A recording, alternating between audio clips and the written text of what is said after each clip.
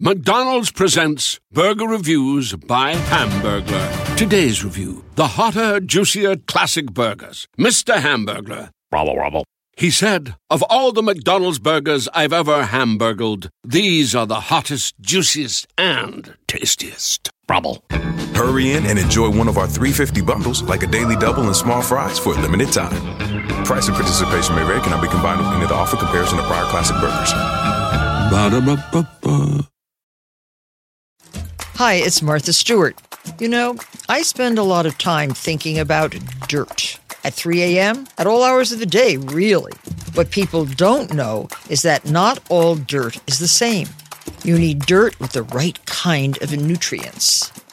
New Miracle Grow organic raised bed and garden soil is so dense, so full of nutrient-rich, high-quality ingredients.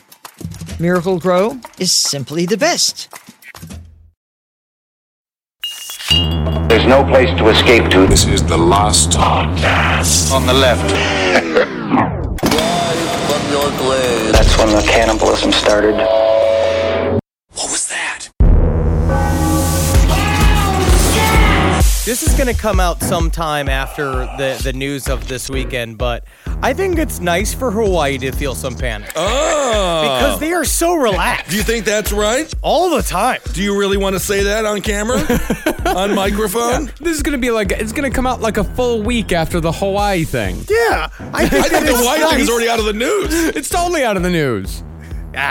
Welcome to the show, everyone. I am Ben Kissel, and this is the last podcast on the left. But you already heard an intro, so you know that already. But per my contract, I will remind you, this is the last podcast on the left. And who am I? You are Marcus Parks. And who are you? I am Ben Kissel. And who's out there in Atlanta? And that is Atlanta's Henry Zabrowski. It's cold in here. It is very cold inside of this apartment. But honestly, wouldn't it be nice? You have 30 minutes. You think you're about to get blown up by a fucking nuclear bomb. Sure. You could say whatever you want. Yeah. And then technically you'll have to deal with it a half an hour later. Is that what you're concerned with? It's like the nuclear missile comes and all you're concerned about is getting out of free speech jail? Yeah.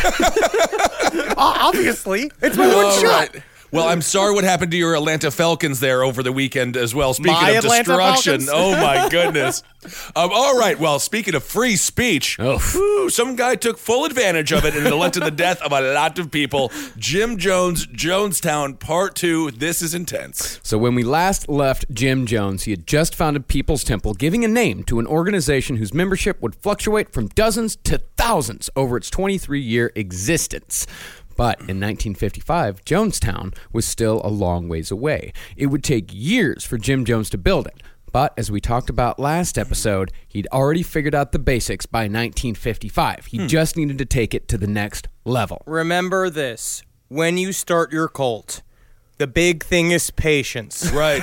You have to drop seeds early. Yeah. It takes a long time. You got to build in generations. These are the people. This is why things last a long time. This is why Scientology is still going on. Is because it's deep-seated. It takes so just give it that give it that slow cook. And remember, time keeps on ticking into the future a little faster than you might expect. So Thank you for. I almost forgot about Steve Miller. I know you did. You almost forgot those sage words from Steve Miller Band. Absolutely.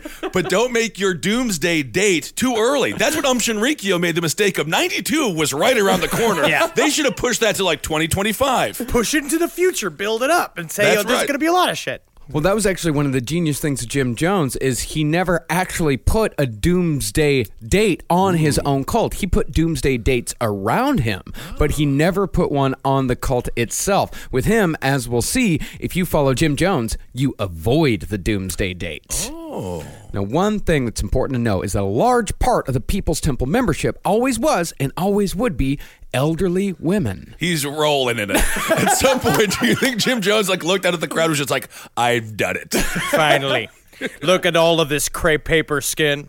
I love looking at every single human being here whose arms I could break if I flick their wrists with the strength of flicking a sugar packet. Oh, God. You just reminded me of that story of my friend who worked in the nursing home. And the patients would get their skin snagged on random, I don't know why there were nails hanging out and stuff. Then it would just peel right off their body just as you said, paper mache. So many congressmen and senators are in their 70s right now. Oh, It'd be so easy to just take them out in the White House by getting a Zamboni and just driving through Congress and just sweeping them up with the sweepers. They'd fall apart. They would turn into like pulled pork. That would be a good scene from Scream Queens, which people reminded me of on Twitter.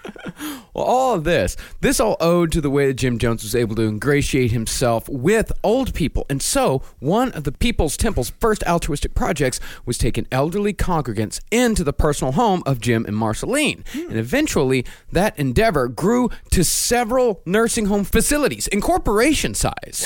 They were good. They were good nursing homes. They worked really hard at making them super high quality. Yeah, they were quality nursing homes. And He's this like what nursing homes is to Jim Jones is what Magic Johnson was to car washes. That's what I wanted to say. He franchised. Also, a very convenient aspect of the nursing home angle is that what he would do with these old people is that he would get them to give them the leases to their homes, and then he would take their homes and absorb all their assets. So it's a really fast way to get money. Is it just to adopt an old woman, especially like 95 to 97? Right. She's not going to be around for that long. She's not even going to know you're not wiping her ass anymore. You leave her up in the closet until she's gone, and then you get all her stuff. Oh, that's not good. Did you learn nothing from Billy Madison? That's Ben Stiller's approach. Happy Gilmore. I'm sorry. Not Billy my Madison. Goodness.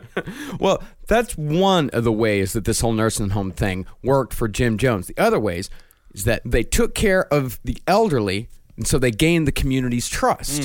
And 3, it gave members of the People's Temple jobs. Together, these 3 things, the money, the jobs, and the community care, would be integral to the development of People's Temple, both in Indianapolis and beyond. Jim also founded a soup kitchen type cafe called the Free Restaurant, which served about 2,800 people every week. Wow. He organized clothing drives, and he put together youth programs that kept kids off the streets. He was doing good work, and it was a lot of hard work. And he realizes, and so that's where these games start playing out, right? Where it's in the end, again, this looks totally kosher. This looks great. Right. So like he's trying to help humankind, and he is helping humankind. And a lot of it is genuine. But the problem is it's so small. It's just a small amount of people he's reaching, and this is still just shitty indie.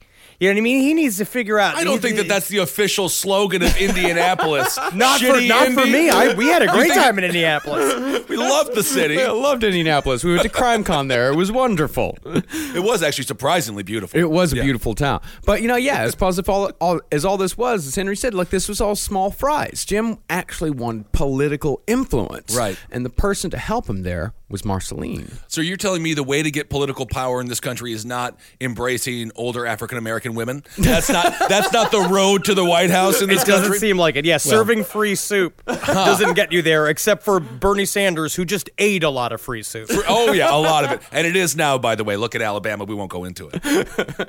See, at first, Jim Jones didn't necessarily have a talent for civics. He was a little coarse. He didn't necessarily know how to move in those social circles. But luckily for him, his wife had grown up in a politically active family. That's right. She was sent as a scout to various civic meetings across Indianapolis, taking notes on policy, decorum, and who the local movers and shakers were. Well, I honestly believe that he specifically chose Marceline as his wife because of this fact. Right. That back in the day, it seemed more like, they were in love. She was kind of the hot nurse. He was the fun nurse that made sponge baths fun. And it was like, he saw those qualities, I think, and knew that she came from a civic background. And as all these things kind of came together, he was like, yes, your purpose has been revealed to me. Mm-hmm. And she just fit right in because she was, I think she was excited to be a part of the entire movement. She liked all of the volunteering. She loved the nursing home. She personally was in charge of a lot of this. Like June and Johnny Cash. June the establishment, Johnny the rebel. But who did the audience relate to? Mr. Cash. So after Marceline went to all these meetings, she'd report back to Jones. And then when Jim Jones himself showed up to the next meeting, days or weeks later, he knew what to say, how to say it, and who to say it to, instantly giving him credibility. But politics wasn't the only place where Jim Jones had his attention in the mid to late 50s. That's when he discovered Father Divine, a.k.a. The Messenger, a.k.a. Reverend Major Jealous Divine. Is he a WWE manager? He does. Because you have to name yourself Jealous Divine. You have to be very, very confident. I love it. Yeah, I mean, his logic for calling himself jealous was, I am a jealous God. Oh. And so he said that God's name is jealous. And so God's name, if God's name is jealous, then my name is jealous. You call me Reverend, Major, Jealous, Divine. Why do I have a feeling this guy has an assistant solely to rub butter on his feet? I feel like this is Someone come rub butter on my feet. You know I call them loaves for a reason. Someone, so hard at that, how I punish these big, cracked feet by jamming them into these shoes. How does this get me closer to God again, Mr. Jealous? Rub the feet and you'll see, my friend. Jim Jones pretty much stole Father Divine's entire act and repackaged it, sort of like what Elvis did with black R&B stars. Okay. With what a lot of white people did with a lot of black people's stuff. That is true. And what Orion did to Elvis. Remember Orion? Very famous. Orion was great, but Orion, it was different. It was different. Yes, it was different. I really think it's true. Where Jim Jones sort of was. I mean, Jim Jones obviously is the garage rock of cult leaders. He has taken all of these things. I is would that a say bad that thing or a good thing? It's a good thing. For cult leaders, so it's a bad thing for the rest of us. But he was a guy that he invented a lot of the stuff that we're going to see became the trope of the cult leader. But what we're actually going to see is that most of those turns, the classic cult leader turns, he stole from Father Divine. Okay. Like Father Divine was doing this since the 20s, and he figured out a long time ago how to manipulate a group of people into doing things that they didn't want to do. He's taking it to the next level, though, perhaps. Oh, yeah. Jim Jones is the Elvis of cult leaders. This guy took it worldwide. Okay. Everyone knows who Jim Jones is. Yeah. Just like everyone knows who Elvis is. I heard that. Very good, Marcus. I heard that. So yeah, since 1919, Father Divine, he'd run the kind of figurehead-centric, black and white integrated kind of cult that Jim Jones was aspiring to. Divine, he ran a tight ship on his compound. He had successfully convinced his followers that he was God on earth, and he had his pick of female followers. Nice. Divine had such a hold on his congregation that when his wife, Penaniah, called... Wait, what was that? Penaniah. Penaniah? Penaniah is a cool Sounds like name. you got to go to the doctor. Very that is funny, a diagnosis. Very, not very a name. funny. I've never heard that name before. I think it's Penaniah. It's either Penaniah? It's either Penaniah or Penania. Okay. Or it's Peninia. It could be It's not Peninia. Penania. I have no idea. But they called her Mother Divine. And when she died in 1942, Father Divine replaced her with a 21-year-old Canadian named Edna Richings, saying that his wife had jumped bodies from an elderly black woman to a supple young white one. And nobody said anything. You have to be pretty good at talking to do that. Especially talking to that Edna girl who's just like, so I'm who now? You're my wife. Well, it's like the spirit jumped into you and now you're my wife. You know what I'm saying? No, I don't, but I'm just happy to be someplace that's not backwards ass Canada.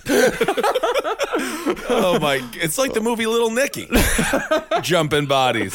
Well, she was his personal secretary. Oh, and so I think that they possibly had a relationship going on before Mother Divine died, and then when Mother Divine died, that's when she jumped bodies over to this other girl, Edna, and Edna got the name of Sweet Angel Divine. Cool. I'm just gonna say, I hope that Travis understands that one day when Marcus leans over.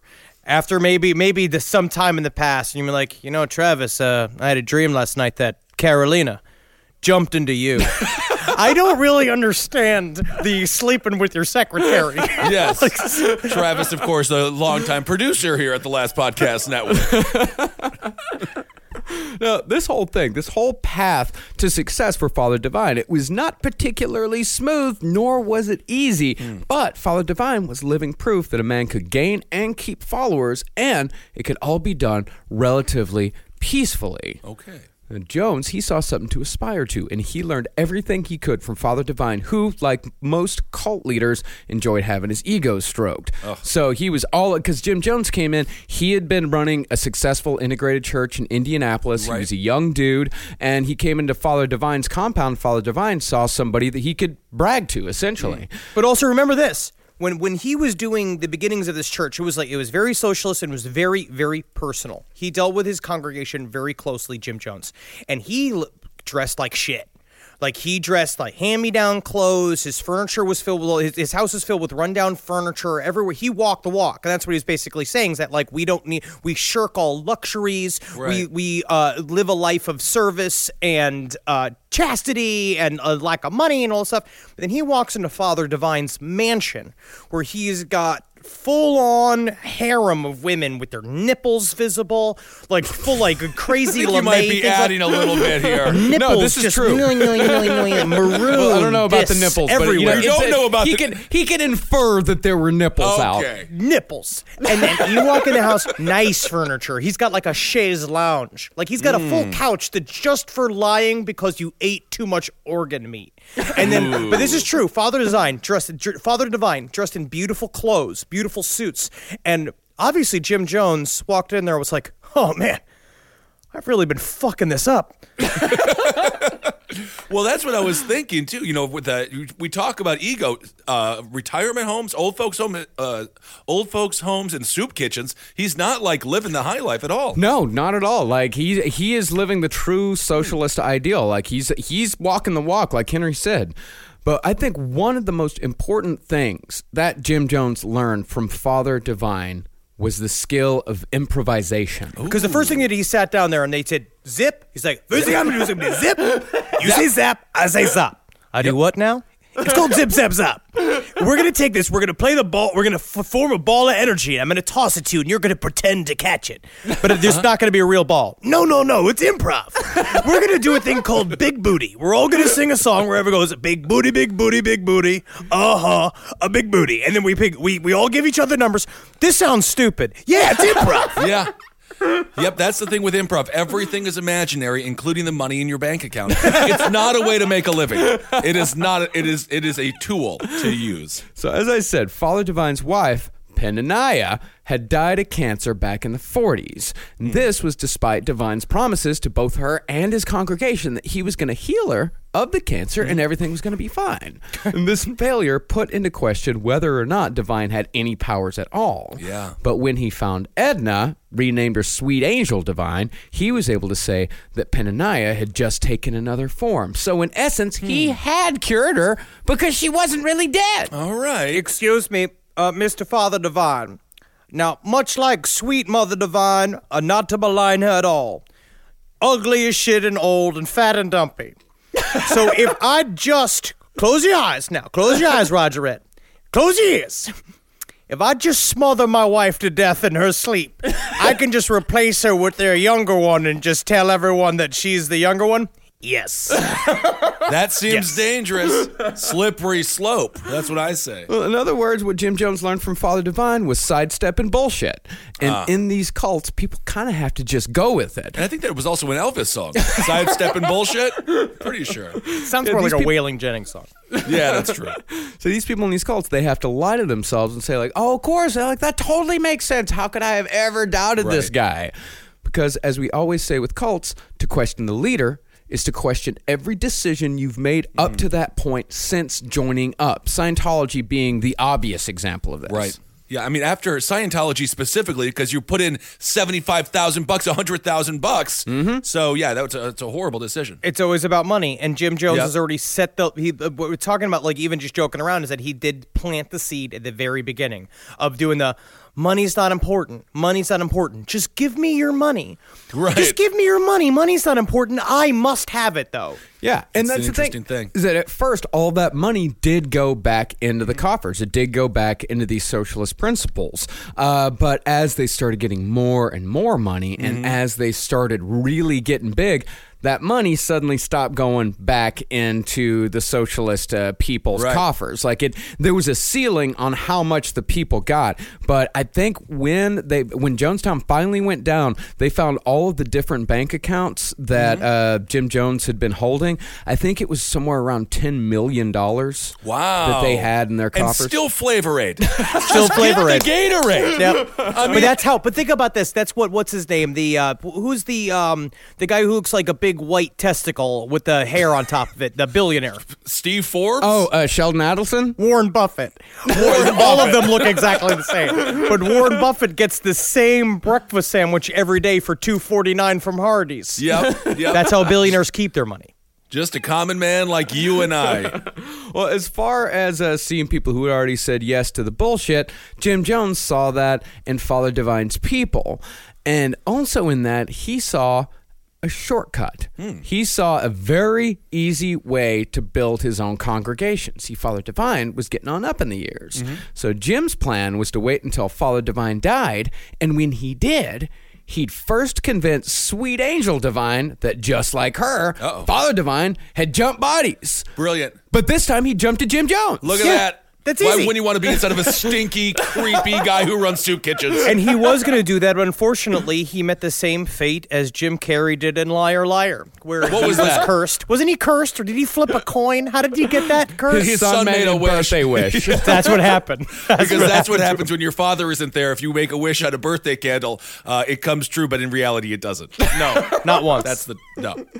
Well, yeah, but that's the thing is that if Jim Jones got Sweet Angel on his side, then People's Temple would absorb the divine-run international peace mission movement, and their rolls off the tongue. International peace. See, that's the problem, man. That's why we know People's Temple, but we don't know the international peace mission movement. You can't even say you trip over it every time. We have bran muffins or bran muffins. Do you want a bran muffin or we have a bran muffin? It's magical thinking that also works with advertising. It's about a thing that just punches. Absolutely. Yeah.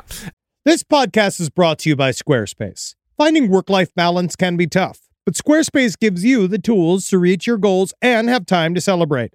Squarespace is the all-in-one website platform for entrepreneurs to stand out and succeed online. With the new guided design system, Squarespace Blueprint, you can select from curated layout and styling options to create a personalized website optimized for every device. Get your website discovered fast with integrated, optimized SEO tools. Plus, make checkout easy for customers with easy-to-use payment tools. And with Squarespace AI, you can explain what your site is about, choose your tone, enter what you need, and get auto-generated text. And that helps you save time. I know I'm sitting on about 2 literal wheelbarrows filled with horse pics. Now, part of the issue has been is a lot of these pictures are getting stopped at customs because some of them do depict various world leaders in horse-like circumstances that seems to be pinging a lot of these custom agents' accounts. Now, so what I've done to do is while I'm trying to work on hand smuggling these horse pics over various country borders, I then also have time, because Squarespace is doing all the other ad work for me, to go and work on my Killdozer at home. So thank you, Squarespace, for allowing me to diversify in the best way possible for this country. Head to squarespace.com for a free trial when you're ready to launch. Go to squarespace.com/left to save 10% off your first purchase of a website or domain. But that opportunity would not come for a few years yet. Father Divine still had a little life yet, and Jim was nowhere near ready to take something like that on. He hadn't proved himself yet. He was still building his team. Now, what's telling about the followers of Jim Jones is that a lot of the people that ended up being his most loyal, the ones who essentially served the Flavor Aid, had joined up in those early Indianapolis years. These were the people that saw Jim Jones at his best before the dark times, and I think even up till the end, they were still expecting that person who started soup kitchens in Indianapolis to come back. You know what it was? I mean, in my estimation, that we'll get into later when we obviously cover Guyana, but when they talk about the congregation of People's Temple, they were a fun group of lively, sweet people. Right. And I think a lot of what kept these people in the fold was the crowd that Jim Jones had built. It's weird how far you can go for a congregation, like really belonging to your group of people. That's like one thing that us kind of people like me as a Satanist, Satanists don't hang out. You know what I mean? It's like, it's not like a fun time to hang out. Desire for community. Yeah, Satanist souls. Crushing loneliness is what you're describing. Yes, basically. Satanists all just sit around and correct each other on their grammar and talk about how mad they are about statues. And it is very, very difficult. I can see why you'd want to stay in. Yeah, sure. But it's also like being in a bad relationship where it's like, I knew him when he was good. Exactly. Oh, yeah, no. I mean, a cult we've talked about this, and we talked about this in pretty much every cult we've talked about. Being in a cult is like being in an abusive relationship. Right. And these people, when you talk about Henry talks about the good times people, there's this fantastic resource on the internet. It's like the Jonestown Project, where it's run by an historian that's put together all of these different stories from all of these different former members of People's Temple. And I read a lot of these testimonials, and a lot of them will make these lists of these were the good times. Yeah, it's like being a New York Giants fan. You just think about the Super Bowls. You just think about beating the Patriots. Meanwhile, you're just staring at a 3-win season. Yeah, and Eli Manning just happened to be sort of like he was sort of like a Rudy. He was like the Forrest Gump of football, where just good things just happened to him. Boom! Henry Zabrowski, hot football takes. Thank you. Takes. Thank you. I'm getting better. I think it was good. It's accurate. Is it accurate? Yes, because the guy is gumpy. Let's be honest. And every time he won anything, it was ass backwards and stupid. And it's just him going, some people's lucky. And Peyton just grinding his teeth every night. He just wakes up screaming, just being like, I was the best quarterback who ever lived. Well, perhaps the most fervent of all of those early followers was Patty Cartmel. Ooh. She was a woman looking for an apocalypse and found it in Jim Jones. A woman looking... That's a hell of a Tinder profile. A woman looking for an apocalypse. Yeah, and then you spell it apocalypse. Oh. Well, what she would do is she would drag her family to revivals all around her area looking for that guy, that spiritual leader that was finally going to tell her what to do and was going to tell her how she could be saved. And then when she saw Jim Jones, that was it. All right. He was her guy. Such a strange thing to actively seek out, but I guess. Yeah. And this woman, she would be Jones's most devout follower. She would be unquestioning and obviously smitten with Jim Jones, even after Jim Jones later put her in charge of what he called his fuck schedule. Oh my god, what is that about? He said that she was too heavy for him to sleep with. She was a very large woman. He said that she was too heavy for him to sleep with, and he said, so instead of having sex with you, I'm going to give you even a better thing. You're going to be in charge of all the women I fuck. Well, how is that a better thing? She loved it. I gotta say, this guy had something going for him, the same as Guy Fieri. Watch Triple D, and when he interviews female cooks, they look at him. They look through his soul. They love Guy Fieri. It's the opposite. I feel like they're fine with it. They It's love more him. like, what surprised me was Guy's big project was him dealing with the new Food Network stars. He's very in control of what he does, and he gives very solid, constructive notes to those people. Yes, he does. Eat, Sleep, Barbecue. Pretty good show. Well, Jim was building his team. He also brought his mother along. She showed up and immediately got a job as a prison guard at the local women's prison. Wow. And over the years, she would talk to anyone who'd listen about the early days of Jimba. It's a perfect name now that, in hindsight. And she would die in Jonestown prior to the mass murder, still believing that her drug-addled, paranoia-fueled son had grown into a great man. Another good thing about The Road to Jonestown by Jeff Gwynne was the way they kind of explained how churches work. Like, the more learning about how congregations are made, where it's like, again, so we went from revivals or open mics to him having his own show at his own church. But then what you want to do is get that church affiliated to a bigger network of church, like joining a union, where essentially you want to be able to join a other network of churches that then you can say are also connected to your church so that you get more legitimacy and that you can become an official pastor. So that's what he did. He was on his way to being an official pastor, but he had to get a bachelor's degree. And the other thing is, they said, it's like your whole personal life is garbage. You need to figure out, you need a better image, because he was trying to join up to a higher network. And so he's like, fuck, I got to get my mom back into play. So he hadn't talked to his moms for years. And then she showed up and she's like, oh, you're a celebrity? Let me show up. She was like a Fanning. She was like a Dakota Fanning's mom. Is he trying to do what Ray Kroc did with McDonald's? I'm serious. Is he franchising? That doesn't come cult? until later, but yeah, Okay. I mean that's eventually what he tries to do. You mean one of the best businessmen to ever exist, Ray Kroc? We're in the real estate business, not the burger business. What? That's that whole freaking stupid movie, by the way. I love that movie. I hate him so much. I rooted for him, but I Such a love prick. the movie. And he put the real McDonald's brothers out of business. He was the only smart person in that whole fucking... No, they were just honest people. They just figured out how to put ketchup on 5 burgers at once. Yeah. And then he just destroyed their lives for no reason. He did what and businessmen do. $1 million. You have to fucking shoot for the... What do you think Oprah has done? Who will soon be president? By the way, Hopra is what I'm calling her because she's the only hope we got. No, she did. So brave. We'll talk about it later. We are marching even further towards dystopia. Hopra. Dystopia, that's what I call it. Whatever you want dystopia. As long as Oprah's involved. Well, as far as joining up with the bigger church went, eventually he did get there. He joined up. I think they were called the First Disciples of Christ. Eventually he did join up with them. But even more than just legitimizing him in the eyes of his congregants, it also got him that ever-elusive tax-exempt status. Boom, boom. That's the crazy thing. Henry, you mentioned getting a bachelor degree. How does that, do you think that God, if you are going to be the spokesperson for him, is like, you have to get your education first? Do you think that he cares about the college, university system? He's not going to take an AA because anybody can get an AA. Half the people you see at a 7-Eleven have an AA. You know what I mean? I guess.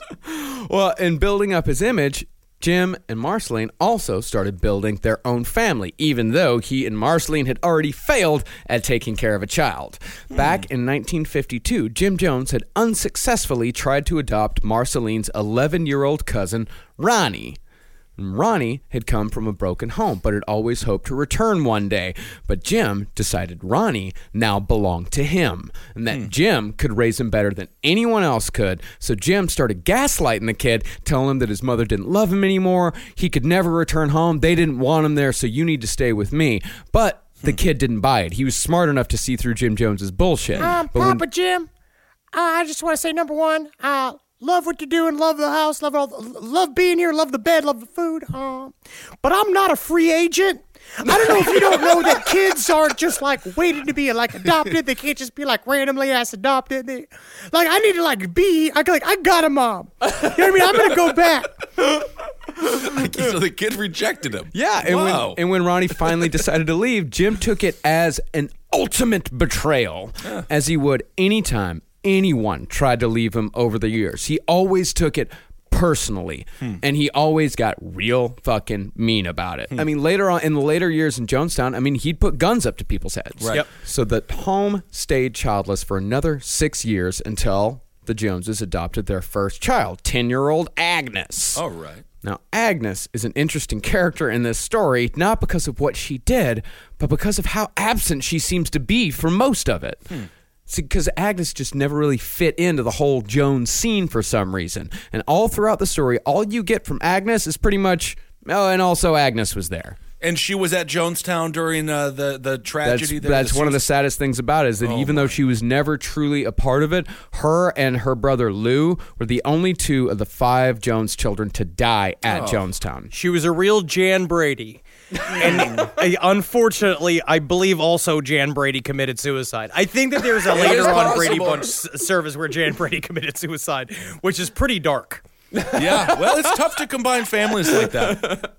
Well, the kids that survived were Jim's biological son, Stephen, which is spelled Stefan. No. But still spelled, because they had... PH? PH-A-N, yeah. Well, the reason why his name was Stefan was because they had adopted another little girl named Stephanie, but she died in a car crash. Also, for a while, he was really, really nerdy, but he invented this crazy machine where he could go down into it, and he popped out. He was all cool. And so at first, it was Stefan. But as soon as it came out of the machine, he was Stefan. Families do matter, don't they? Laura. And the other kids that survived were the adopted sons, Tim and Jim Jr. Now, Jim Jr. was the first black child adopted by a white couple in Indiana. That white couple. Really? Yeah. Yep. Jim Jones and Marceline, Wow. the first white couple to adopt a black kid in Indiana in India's entire history.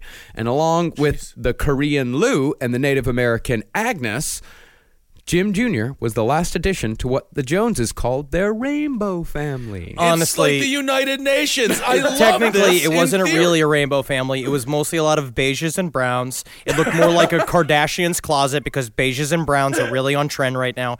A true rainbow family is on Sesame Street because you got purples and you got blues and you got yellows and you got oranges. But it is another example, though, and I have to give credit here. He's walking the walk. He is absolutely walking the walk. Yeah, he really is. He's doing it on the surface. He's making political choices. A part of this got to be because they had an open conversation. Him and Marceline said they wanted the picture of their family. Right. Like when they take a picture for it to look good, which is, again, when you're making these hollow choices, on some level, it's great because, just literally on very shallowly, you're doing really wonderful things. You are. And then actively, it becomes really nice and good and forward thinking. But in the end, he's only doing it for the picture. But he's still doing it, and also that picture matters. Look what happened when Mike Huckabee and his family was photographed together. That derailed everything. Well, that was their own fault for wearing the matching shirts. They also need to wear fitted better pants. Cover the gunt. You don't want to show your whole fucking fupa. I don't need my fucking a leader of the free world to have a 25-pound fupa. This isn't 1920s anymore. So by 1961, Jim Jones had formed a pretty good crew. He had loyal followers, he was a family man, and he was gaining political influence. And with those followers' help, Jim Jones got to work on the system itself, grassroots style. And through careful manipulation of business owners, administrators, and local government officials, Jim Jones almost single-handedly began the peaceful desegregation of restaurants, hospitals, and the workforce in Indianapolis. That is true. It Incredible. Is very demonstrable progress. Yeah. It was interesting how he did it too. He'd go to the businesses. He'd say, "So you're gonna desegregate your restaurants, and he would come in with black people." And he'd be like, okay, we're going to sit at the table that you always give me because you know me from around the community. And they say, well, no, we can't sit them. And he's just like, no, you have to sit them down and be like, well, you're embarrassing me. I'm a pinnacle of this. I'm a part of the society. I'm a big, people are watching me get kicked out of this restaurant. And then he'd go back and listen, we're going to make an arrangement here. You're going to desegregate this and I'm going to fill this whole restaurant. Say, okay. Yeah. And so he'd go away. He'd come back with half the congregation and just blow out the place. Fill it up.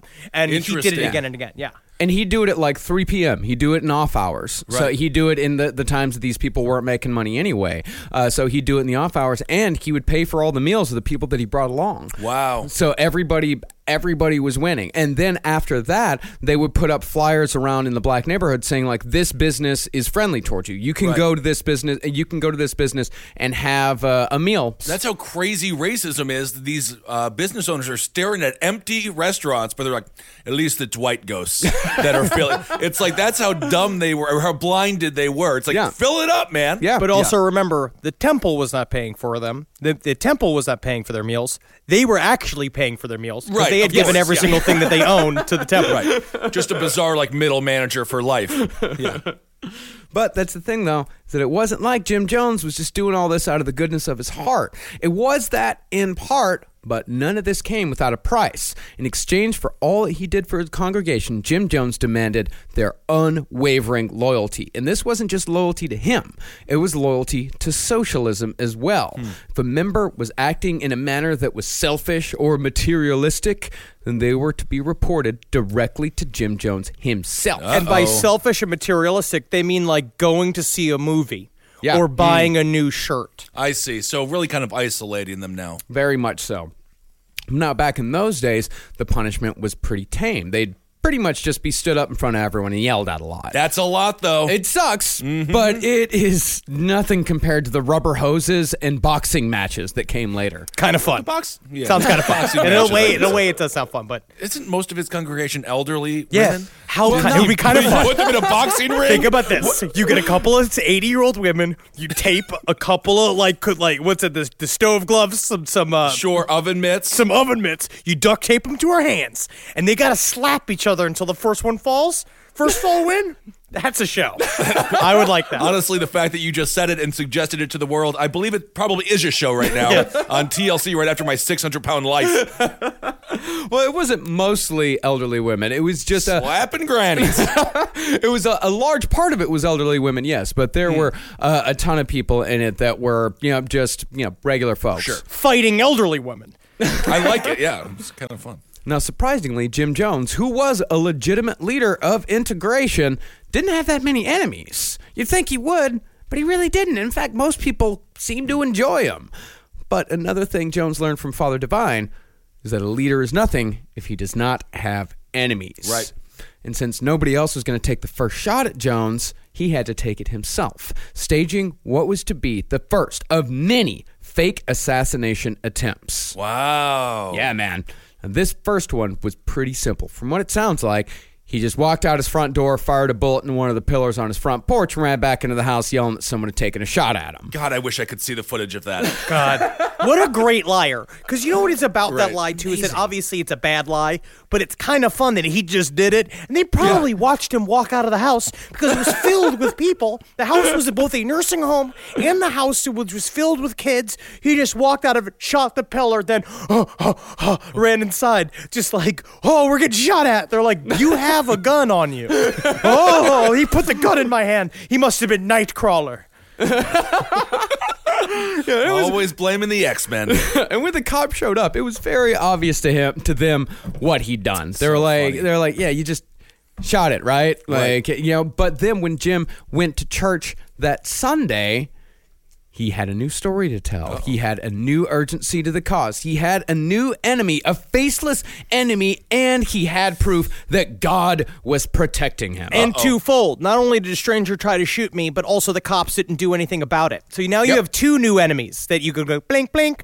He told his whole fucking act from Father Divine. I see. Yeah. I can see why this is compelling. Yeah, and not only did the cops not do anything for me, but they didn't do anything for me, just like they never do anything for you. Right, Bam, right. bam, clickety-clack, bringing it back around. Call back, learn how to do improv. This is technically him doing Harold work. Right. Bring it back, circle it around. Well, Jim, at this time, also got a new enemy overseas, but this one was more of an all-encompassing, unstoppable monster. Who's Godzilla? What's going on? Russia! Russia? How are the Russians involved? No. This is the early 60s. Cold War's in full swing, man. And Jones, like a lot of Americans... I miss the Cold War. Good We're old about to get a days. new one. Don't worry, Kissel. It'll be fun. Hide under your desk when the bomb comes. That'll work. Oh, yeah. So have you guys had the conversation with your significant other, the planning conversation? No plans happening in my house. Whatever. As soon as anything looks unstable, rampage. Don't worry. Whatever is the rickety crate of bombs that they put on the raft that they push from North Korea towards L.A., once it arrives to the beach, then I'll be upset. Then I'll be very scared. Well, Jim Jones, like a lot of Americans, got pretty obsessed with the possibility of nuclear war with the Ruskies. Oh, yeah. Pretty soon, word around People's Temple was they had to get out of Indy, and they needed to do it yesterday. I heard it was called Shitty Indy by somebody.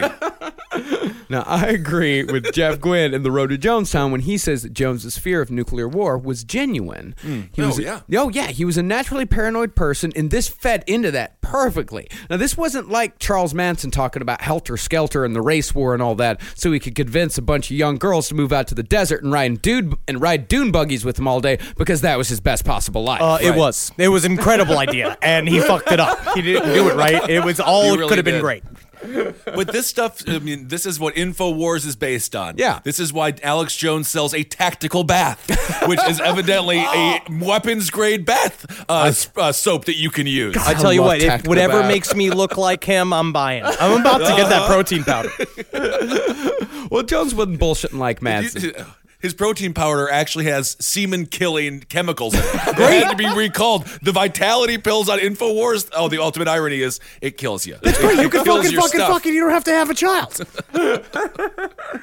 Well, unlike Manson, who was lying about all this shit, Jones had a very real fear here. He said that he had a prophetic vision, which me and you would probably just call a nightmare, Right. that Indianapolis would be destroyed in a nuclear blast on an undetermined date at either 3:09 a.m. or 3:09 p.m. Oh. But he knew it was 3:09. Very good specifics. Yeah, very good specifics without being specific at all. Yeah. Now, because of this, Jim Jones started scouting new locations for People's Temple. And this is when he took his first trip to Guyana. And that's what I found out. It's actually pronounced Guyana, not you. Guyana. Yeah. Guyana. Guyana.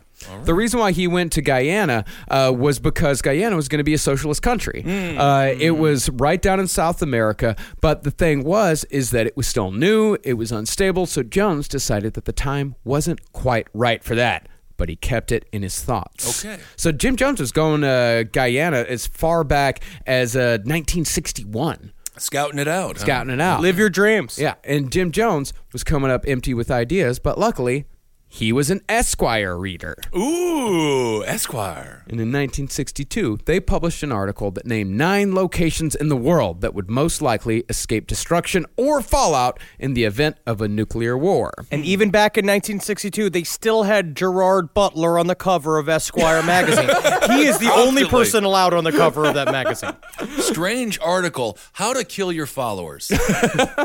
Esquire. Now, even though Eureka, California, which was on the list, was just a hop, skip, and a jump away, relatively speaking, Jim decided that he'd want to take his chances down in Brazil. Oh. And so he left the church in the care of his associate pastors and took his family to Belo Horizonte. It does sound like this. I'm not really sure. Every time I listen to like Portuguese stuff, it sounds so fun and fancy. Just like, hello, welcome to Brazil. But it's because it's a different thing than just normal Spanish. And I don't get it. Portuguese. It's like totally alien Spanish. It's Portuguese. It's a totally different language. I know, German, but it's just like Spanish. German is the weirdest sounding Russian. You know? I've always said that. I know enough Spanish to like, I could read it and recognize it. I could hear some and understand it. But then with Portuguese, it's like, I don't understand any of this. It's like it's like a Burger King menu in Brazil. Where you go down there and be like, I know what these sandwiches look like, but none of them are spelled with this many U's and Z's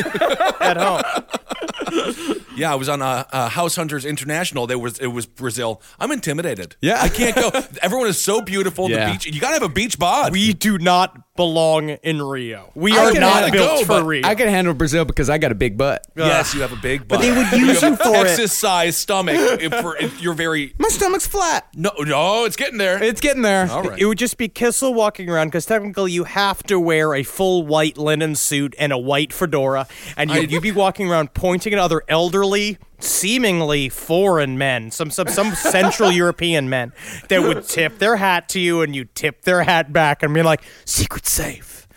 Secret safe with me. I won't tell anybody. Oh, I see. You're making a Nazi joke. Guten Morgen, meine Freunde. I get it. Took me a second, but I just figured, it's another one of those.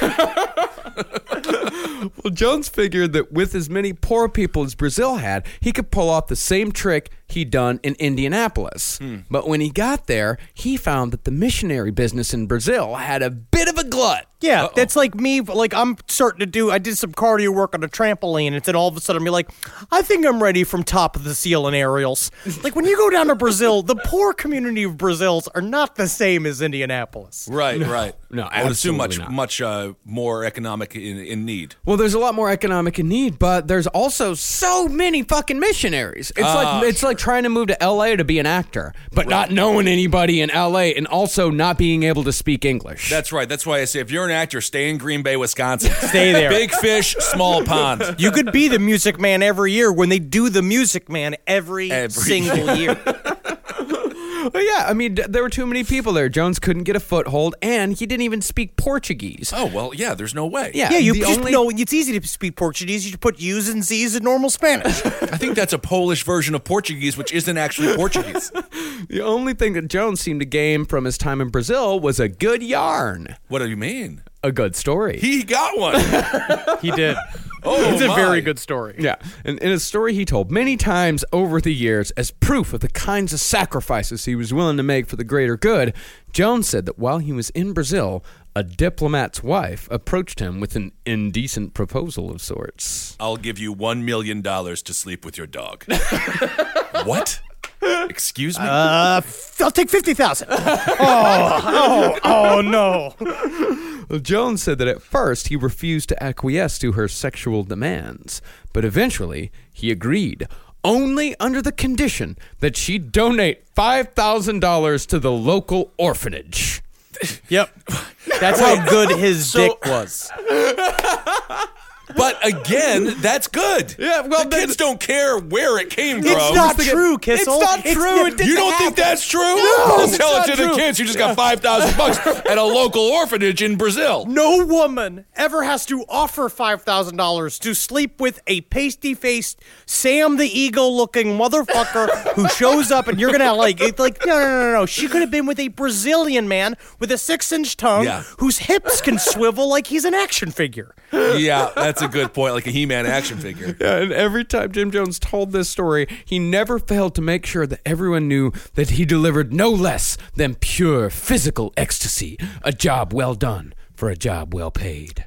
I believe it. I don't think so. I think that if he had sex with like a jackhammer, like you see those big weird Russian porn star guys. They're like, pam, pam, pam, pam, pam, pam, pam, and then it's over in 30 seconds. Yeah, they look like a Rusev from the WWE. Well, the point of this story was that sometimes you have to bend your morals for the greater good. And not only was it okay, but it was almost more impressive if you got your hands dirty, because in sacrificing your morals, you were sacrificing yourself, which is a very convenient idea to plant in the mind of your cult. Well, also, the idea the individual does not matter in their society. The individual doesn't matter. What one person doesn't matter. But I think this story basically come out of the fact is that he went to Brazil and he came up cock up. Like he showed up to Brazil and then he was like, oh shit, I fucked up. He spent 2 years there. Okay. But he still has a wife here at this point, right? The whole family is in Brazil. They're all there. Yeah. They went from Belo Horizonte, and then eventually they went up to Rio for a little while, and they had no luck there either. So, yeah, they'd been there for 2 years. And back in Indy, People's Temple was falling apart because it wasn't really the message that brought people there and kept people there. It was Jim Jones. Right. And without that charisma, there was nothing to hold the church together. Infighting split the whole thing up. Associate pastors took congregants elsewhere. And when Jones returned to Indianapolis, People's Temple membership was a fraction of what it once had been. And furthermore, desegregation in the city had continued along just fine without him. And a lot of people had taken up where he'd left off in the community outreach area. In other words, when Jim Jones came back to Indianapolis, he was out. And this drove him fucking nuts. Yeah. The part of me, like, I honestly almost understand because he did a lot of fucking hard work. And when he showed up and the city was getting desegregated, he was trying to get back on the Human Rights Commission, which was he was doing for a while in the city. And when he showed back up, they're like, oh, we don't need you. They just took all his work and jumped with it. So he was left with nothing. And this is, to me, we've talked about this. We'll talk about this too. I really do think this was like a turning point for him when he came back. Sure. I absolutely agree that this was the turning point. I mean, this is because the one thing that we know about Jim Jones, the one thing that we'll definitely learn a lot more later on, is that he could not accept failure. Right. And he could never admit that he was wrong. And in fact, you could possibly say that's why Jonestown ended the way it did, because he could not accept that he had failed. Right. Well, also the feelings that came up. I think that a lot of times as people, like you probably understand this, where it's like, you know, when something happens and you don't understand why you have a certain reaction. It was when for some reason I involuntarily cried to the song Baker Street. There's a song, that song Baker Street. That one? I cry at that song all the time, and obviously there's something in there that I don't know why. I don't know why. So when Jim Jones showed up and the temple had fallen apart, his rage spoke to him because he showed up and realized, oh fuck, I can't stand watching anybody else share in the leadership or in the credit of this association. Like, I did so much work with my fucking blood, sweat, and tears. Also, saying that I'm wrong. Also, the fact that I'm not in control. Seeing somebody else at the pulpit made him a fucking crazy person. I understand. Yeah, makes sense. He built it. Yeah, he absolutely built it. And as far as admitting he was wrong, you know, like, the only reason why he was able to come back from Brazil to the United States was because JFK got shot in the fucking head. He used that as an excuse. He said, all right, things are going real bad back in the United States. I need to get back. I need to be with my congregation. Right. If he wouldn't have had that excuse, he might have languished in Brazil until People's Temple just disintegrated because he was not about to just come back with his tail between his legs and say, hey guys, I'm sorry, I failed. Because in order for Jim Jones to work as Jim Jones, he had to be infallible. And that's why the speech that he gave, or the sermon he gave after the JFK assassination, was entitled Big If True. And he went in and he really broke it all down. I think Ted Cruz's father was named.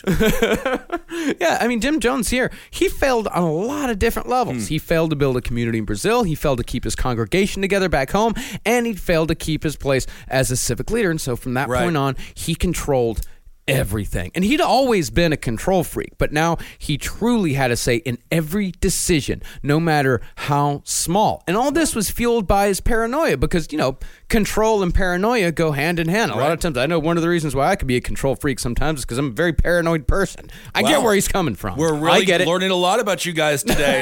Henry Zabrowski weeps like a child when it comes to 80s romance ballads, and Marcus is a control freak. We are, though, but it's a part of what you do. Imagine this. I think that's what's important about this story, too. What is your worst quality blown up to its edges? That's what a cult leader kind of embodies. Where, like, Jim Jones' need for control, his psychopathic need for control is what's going to change everything. It's going to change the world. Yeah. Mm-hmm.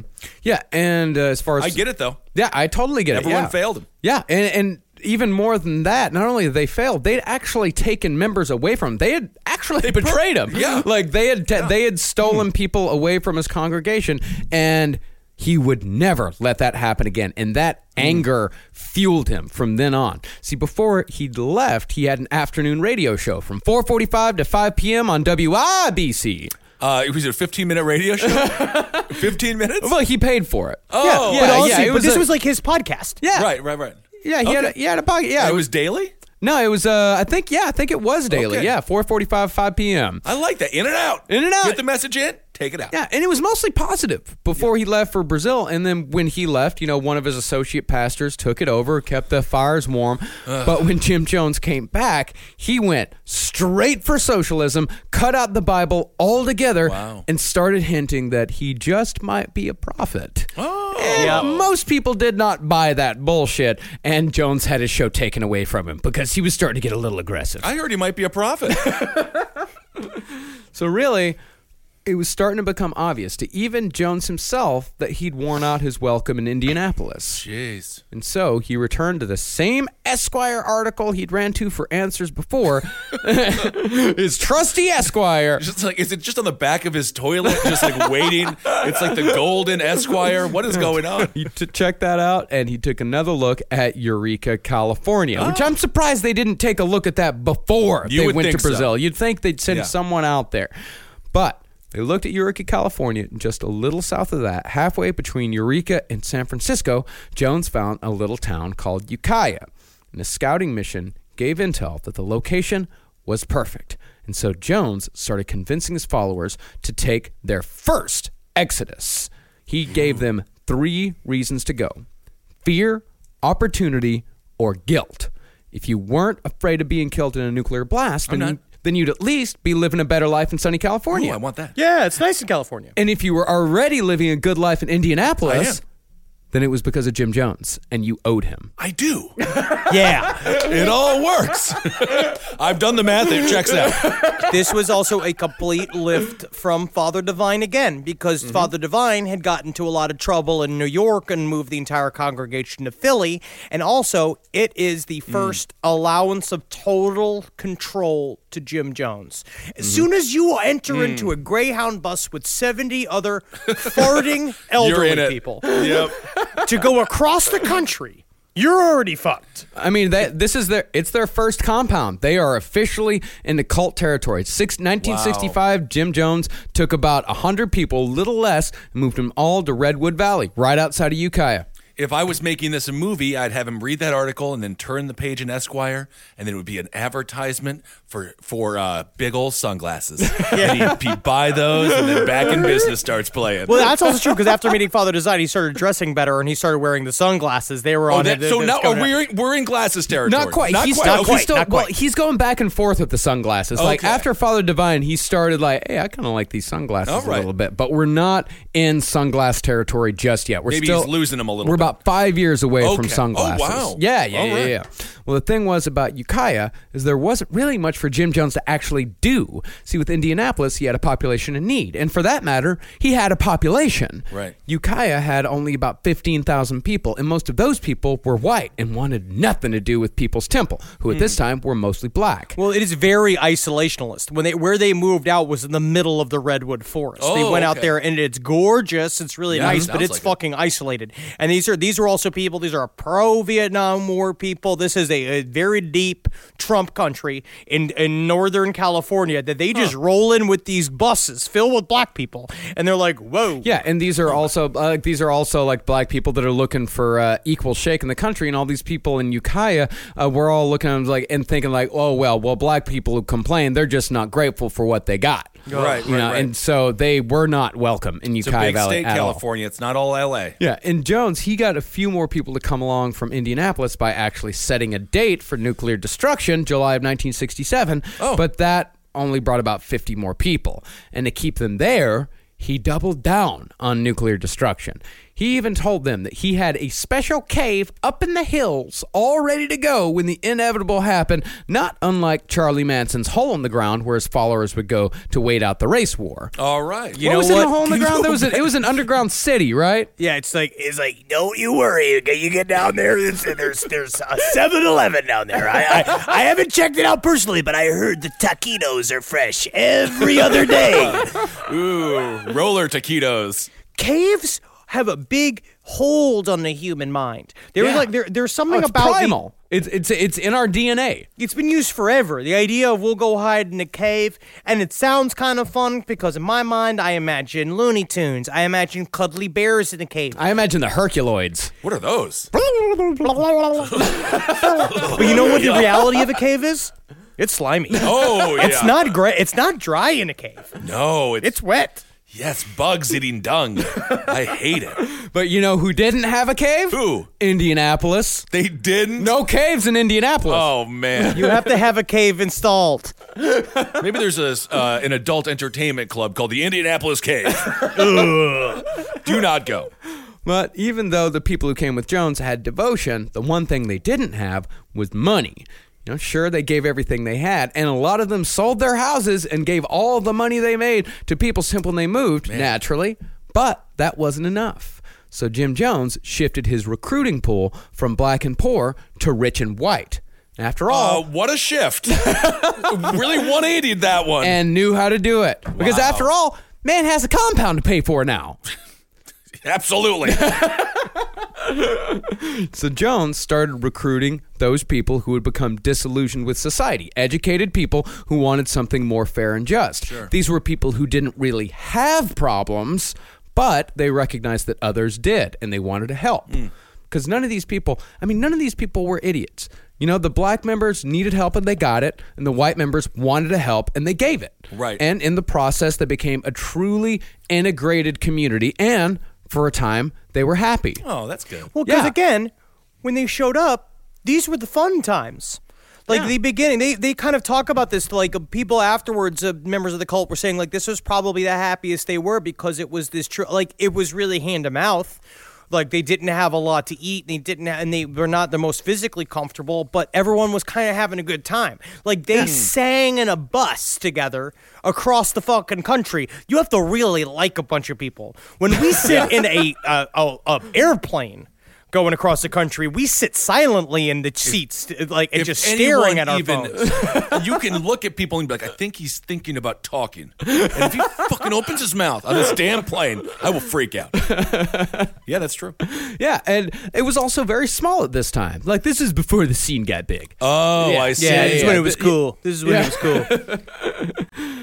Well, the thing is about these members is that everyone who came in was carefully screened. They didn't just let anybody in. Yeah. Extreme vetting, huh? Extreme vetting. But like what would happen is prospective members would be invited to a function and would be kindly interrogated without these people even really knowing what was happening. This one guy said that he was like, it's always they get taken to a second location where he would meet up with one of these people at with People's Temple at like a service or something like that, and be like, hey, we're gonna go to this sock hop that we're chaperoning. It's like a teenage dance party. So why don't you come along with us? Just hang out. Like, oh, okay, cool. I'll go and hang out. And then they go and hang out there and they talk to him a little bit further.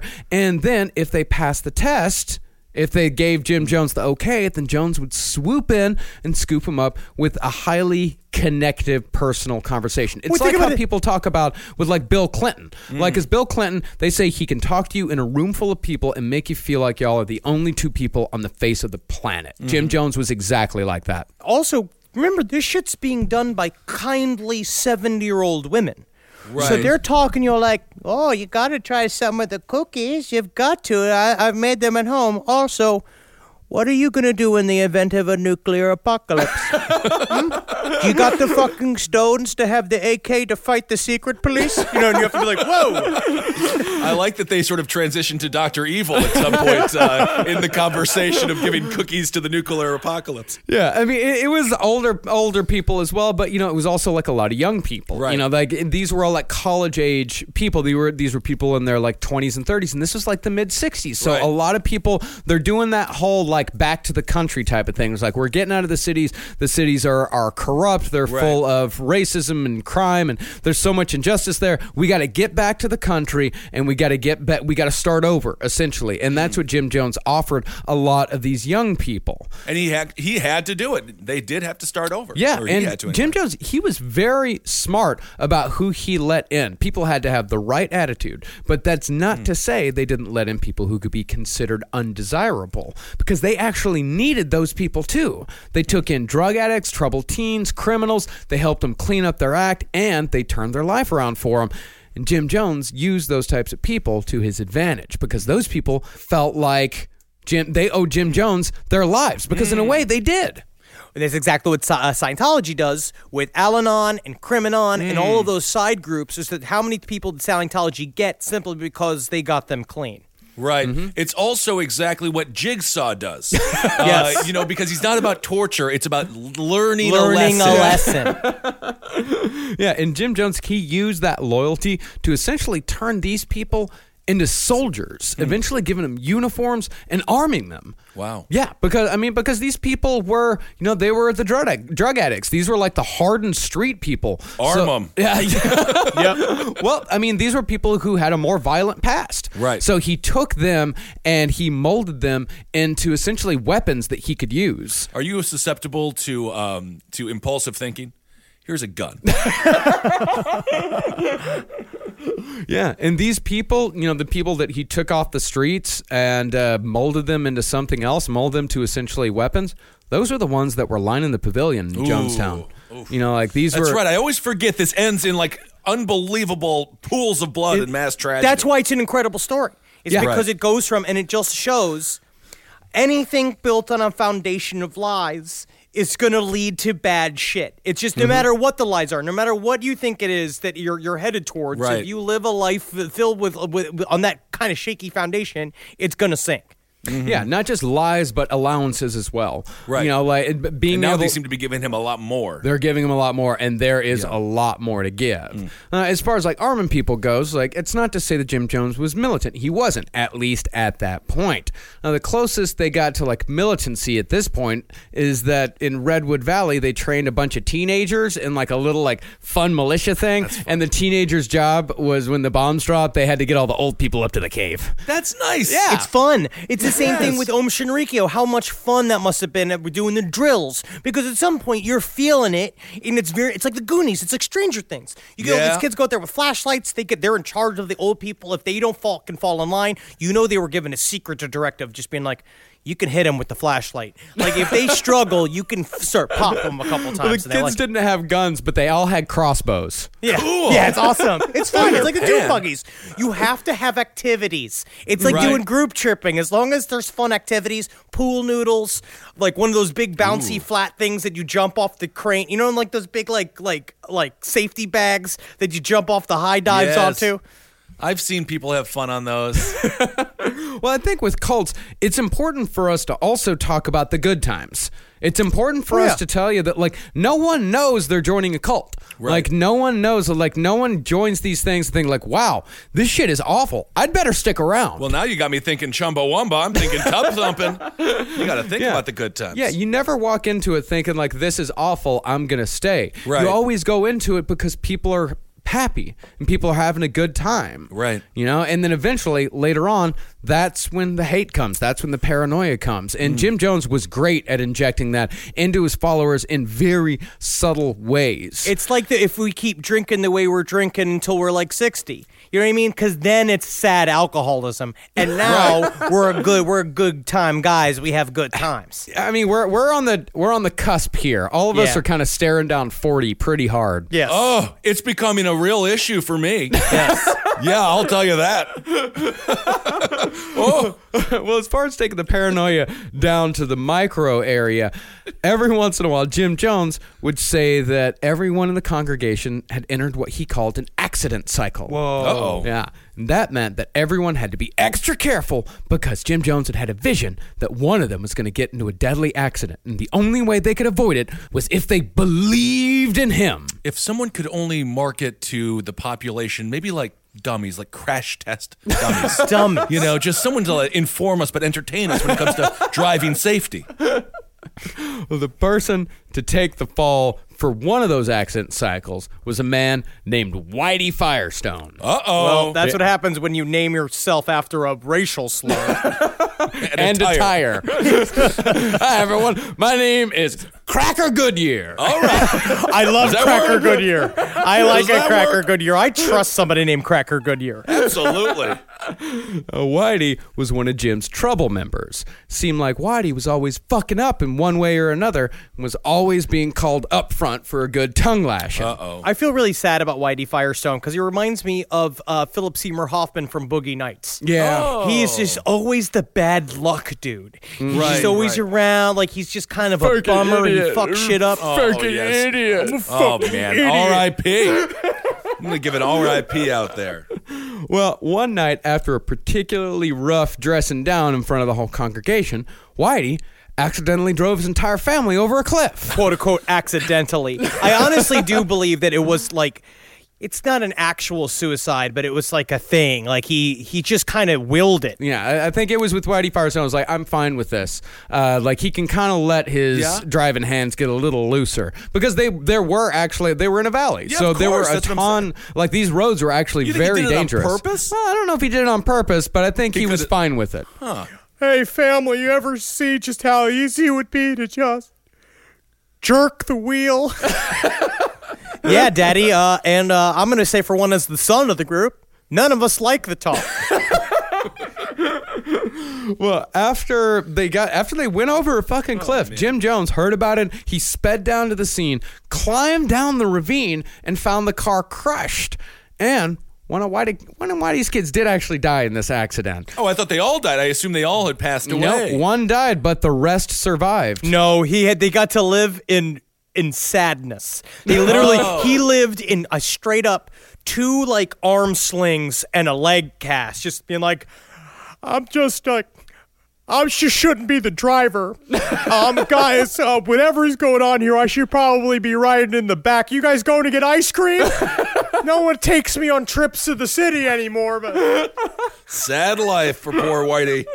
Yeah, but Jim Jones, when everyone else survived besides that just that one kid, Jim Jones said it was because he healed them. And that gave Jones a double hit. First, his prophecy came true, and he got to heal people in the same swoop. What did the kid do that died? What did he do to piss off Jim Jones? Why it was did an he accident cycle. Yeah, accident cycle. All right.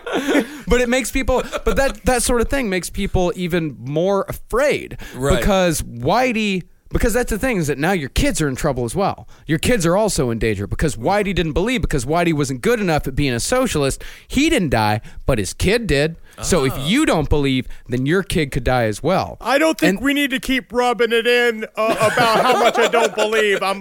I can't scratch my own dick and balls. So if someone could just please bring the soup to me. You know I got to drink it with a goddamn straw. You guys are just... I'm getting sick of this. But that whole thing almost backfired on Jim as well, because one of his most devout followers, a woman named Joyce Sweeney, died in a car wreck on the way home from a late People's Temple meeting. And Jim spun this one, though, by saying that he'd in fact had a vision, and he had seen it coming, and he had warned Joy. But he told her that before she drove off, that she needed to stop and meditate for 2 minutes. But she just brushed him off. And because she did not listen, she was dead. So you'd better do every stupid little goddamn thing that I tell you to do if you don't want to end up like Joyce. Oh, my God. I'll tell you what, anybody, nothing says rebel like a 60-year-old woman named Joyce. Yeah. Nobody shirks the rules more than elderly Joyce, who then said, like, fuck your meditation, I'm gonna go catch some dick. And then she hopped in her motorcycle and vroomed her way to heaven. Yep, James Dean had nothing on her. Well, those little bullshit things. I mean, that's how Jim Jones got even more control over him. Right. You know, because like meditating for like 2 minutes, and like say, he told him, it's like, yeah, if Joyce would have just meditated for 2 minutes, she'd be alive right now. But because she didn't, she's dead. So if I have something stupid that you don't understand, that you think you shouldn't be doing, or that you think is an idiotic thing to do, you better do it, or you could die. You're thinking about it? Don't think about it. Yep. Yeah, so again, he flipped it and reversed it, and he gained even more control. But actually, for the most part, all the supernatural stuff at this time in Redwood Valley was taking a back seat. Since the recruitment was focused almost solely on disaffected whites, socialism and equality took the lead. Okay. But that's not to say all that supernatural shit disappeared altogether. One of the things that seemed to be an almost universal opinion among former People's Temple members was that Jim Jones was anything you wanted him to be. Okay. I mean, even Jim Jones himself said that. What if I want him to be a gremlin and I feed him after midnight? It would be cute. That would be cute to do, but it's not going to physically happen, Kissel. Is there anything else you want him to be? Ooh, no, just a gremlin. Yeah, it's just, you have to have more imagination. You have to have more imagination. Oh. Yeah. Well, Critter ball. Well, if you wanted Jim Jones to be a socialist leader, you got it. If you wanted a supernatural daddy, you got it. Ugh, don't Nixon this whole thing. God, daddy is the... Daddy. Oh, I hate Daddy. Oh, Jim Jones, you're my daddy. Oh, I'm going to vomit. When they got to Jonestown, they called him Dad. They did, Yeah, huh? And father. They with called all- him father. Formally, they called him father, but comfortably, they called him daddy. Well, if I you listen, see. if you listen to the death tape, I mean, a couple of people, because they go up and they give these testimonies of actually. why they should die, and they refer to Jim Jones. They casually refer to him as Dad. Like, Yeah. I followed Dad down here. But, you know, and speaking of that, if you wanted God himself from Jim Jones, you got that too. And you know who said the same shit was Charles Manson. Yeah. You know, if you look up at me, you see God. You look down at me, you see the devil. You look straight at me, you see yourself. They understand what they do. And later on, his sermons are going to get so rambly because there are thousands of people in the congregation, and he's just saying like a paragraph for each person that's there for a different reason. And so people just don't remember the shit that didn't pertain to them. They just remember the stuff that they agreed with. So he's got a whole quilt work going on here. Different needs for different people, and he addresses them. Yeah, a huge quilt work, and it doesn't matter what contradictions he has. I have to say, though, I don't think anyone referred to Charles Manson as daddy, because that is, he does not exemplify fatherhood. No, he's not a paternal figure in any way whatsoever. No. He probably even went, ew. Ew, don't call me dad. Ugh. Ew. Well, in this way, like Jim Jones is a politician, Right. and that he can contradict himself so many different times. Yeah, like a liar. Or like all politicians are professional liars. Yeah, exactly. Like he can sit there and contradict himself, but as soon as the follower, the person that believes in him, the person that follows him, as soon as he talks to them, as soon as he talks about their problems, what they believe in, Right. you know, then they forget about everything else. They don't think about the contradictions at all. All they think about is that he's got my back. And I'll put this as Kissel, and I'll put it to you, on the politicians as liar scale, I'd give you a solid, like, you did good. I'd give you 7.5. Yeah, You never said that's anything why I only got 6,000 votes. Yep. That's the ultimate irony. But that's the thing. Once you understand people are they need their own interest addressed, and at the end of the day, we are all in it for our own best interest, a base human quality. That's what you play on. So once you understand that, you can really do anything. And there's another side to that. The other side to that is that all of these people that were in that room, even though they may have been there for different reasons, they all had the same enemy. They all had one person. They all had one cause to fight against. Well, it's actually a few different things, but you can roll that entire ball into one word. The system. Because he railed against the CIA, the FBI, the government, racist, bigots. All of this was the system. Right. Yeah. And all of that could also be balled up in one other word, Satan. That Satan was the system. The system was Satan. So that's always how he maligning him, always attacking him. He never gets to tell his side of the fucking story. And again, if he's bad to them, he can't be all that bad, really. You know what I mean? I don't like it. I hear he's part of the system. Oh, he is not. Ooh, I'm gonna put up a statue. Well, that's how. Yeah, well, he could also bring in both sides by saying Satan. Is that if he said Satan, then he brought in the Bible thumpers. Right. But he could also bring in everyone else that wasn't religious, bring them in by saying, like, yes, it is Satan, and then turn around to them on the other side of his face and say, like, I'm talking about Satan. It's just like a metaphor, right? Right. And then you turn over the Bible thumpers and say, like, the Satan of the Bible, and then turn back. Like, it was the exact same thing, but he was just saying it in two different ways, and everyone was buying it. He's the mayor from A Christmas Nightmare Before Christmas. Yes, Nightmare Before Christmas. The mayor from Nightmare Before Christmas. Great character. But even though all this was going on, People's Temple struggled in stagnation for about 3 years. Like, small growth was happening, but it was very slow going. It wasn't until another assassination happened that Jones saw another opportunity. Because this man knew how to take advantage of a situation. Mm-hmm. So about 2 weeks after Martin Luther King Jr. was assassinated, Yes. one of San Francisco's biggest black churches held a memorial service open to the public. Jones caught wind and brought damn near his whole congregation in a caravan of busted up cars and vans. He knew his people really, really well. And because he had such an intimate relationship with them, and he knew that, number one, they would love this, and it was a part of the community. And I actually think it was twofold, is that he knew that it would help him down the road, and it also was a thing that he wanted to be in the center of. Like, it was a huge thing. He wanted to be in the pictures at a massive memorial for Martin Luther King. I was thinking also maybe Bobby Kennedy, but I guess it was MLK. Huh? Bobby Kennedy was a whole different thing for them. And that plays perfectly into what you're talking about with the system, because the rumors of Hoover's FBI being involved, the CIA killing him, that started right away. Yeah, Look, COINTELPRO was real. Yeah. Then all got vindicated in the end. Yeah. And the people of People's Temple they were genuinely compassionate. They were genuinely moved and saddened by the death of Martin Luther King Jr. They skewed a lot heavier towards the white side. So when they showed up at this service, they stood out, but they were also genuine, and they were compassionate, and they were welcomed as brothers and sisters in God. And after the service, Jim Jones and his people started talking about all the good they were getting down to up in Ukiah, and invited everyone there to visit anytime they wanted. So the San Francisco people figured, why the hell not? And when they got there, they were met with a two-pronged attack of racial equality and actual religion, along with a few healings thrown in for good measure. It's strange to think about, like, weaponized goodwill. Yeah. Yes. That's amazing. That's how you, wow, that's a damn good way of putting it. That's what it is that he realized exactly that he got exactly what he wanted. And then every single time he flipped somebody, he got pleasure out of it. Yeah, I think that's kind of what we're talking about here, is like with allowances that we talk about with serial killers. For him, it's the slow acquisition of humans. Yeah, and he'd throw in a few healings as well, as mostly mind-reading type of healings. Did he ever get to Whitey, or he just kind of stayed in envelope? Well, I think they put Whitey in the back. Oh, yeah, okay. I don't think My Whitey catch is really starting to itch. If somebody could get me a hanger, you cannot just pretend like I'm not here. Guys. Yeah, but this time with the mind readings, it wasn't Jim Jones that was eavesdropping on the crowd for information.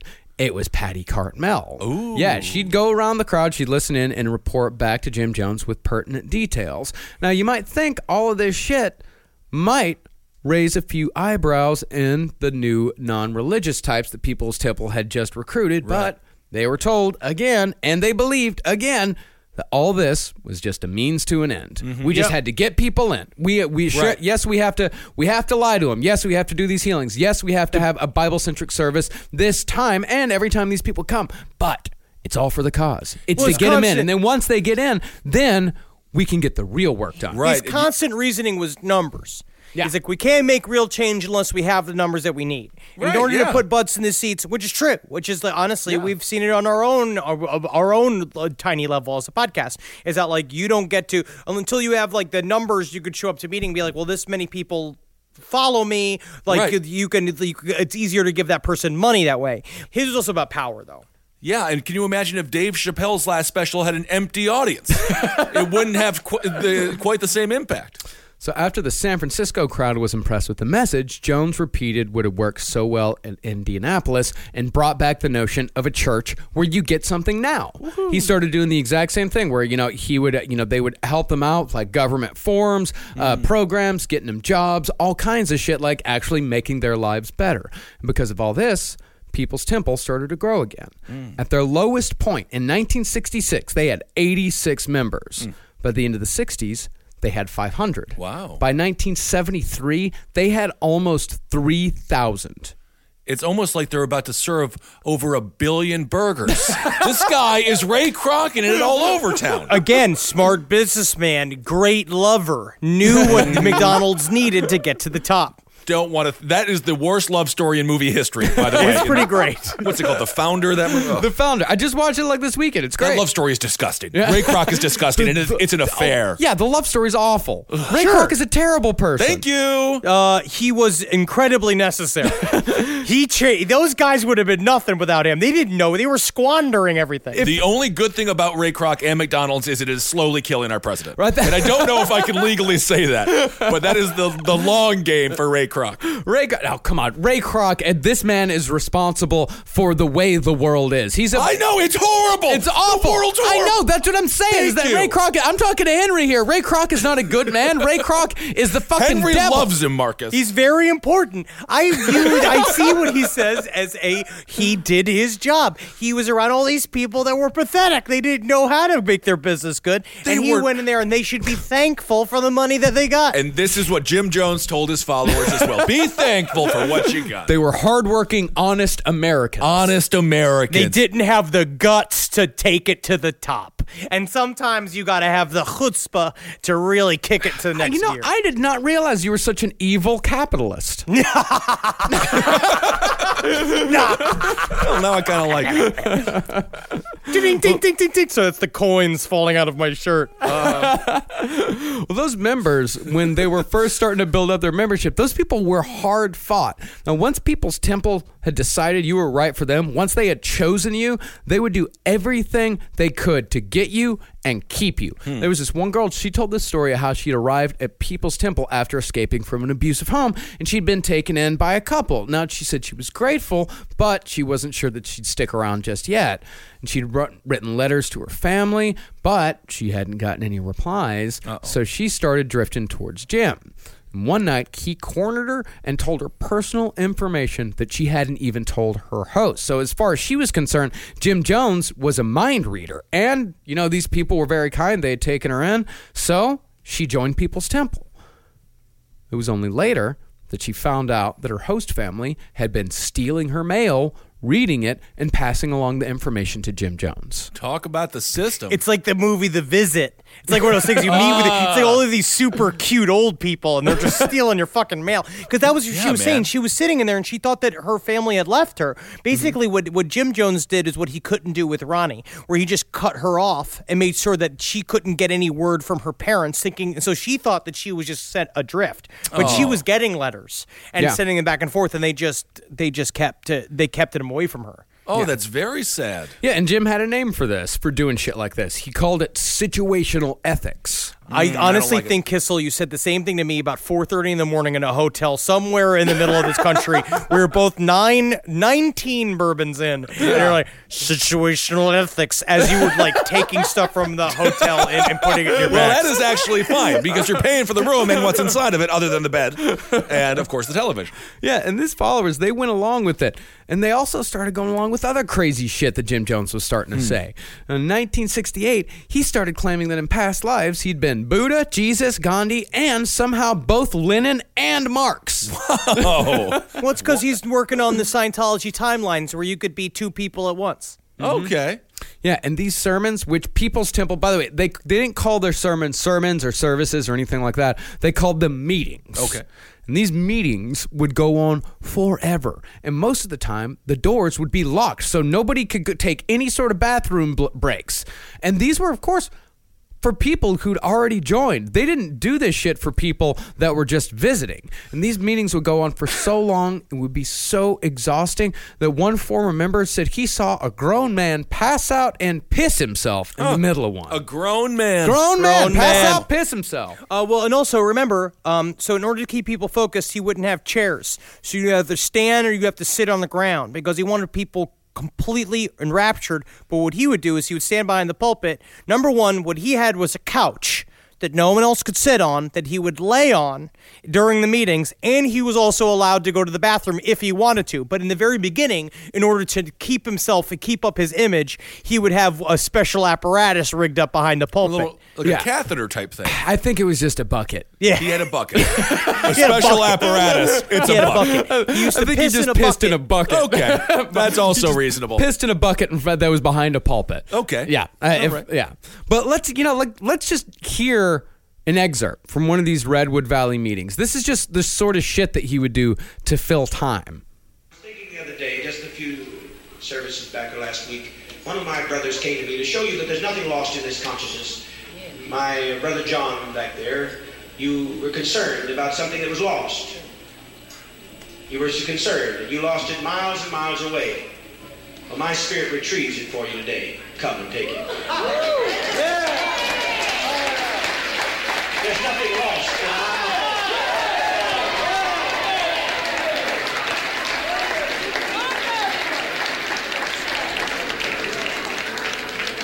I just wanted it every now and then to show you that it can be done. Here it is. No one else was with you, and yet I know where you lost it, and I retrieved it.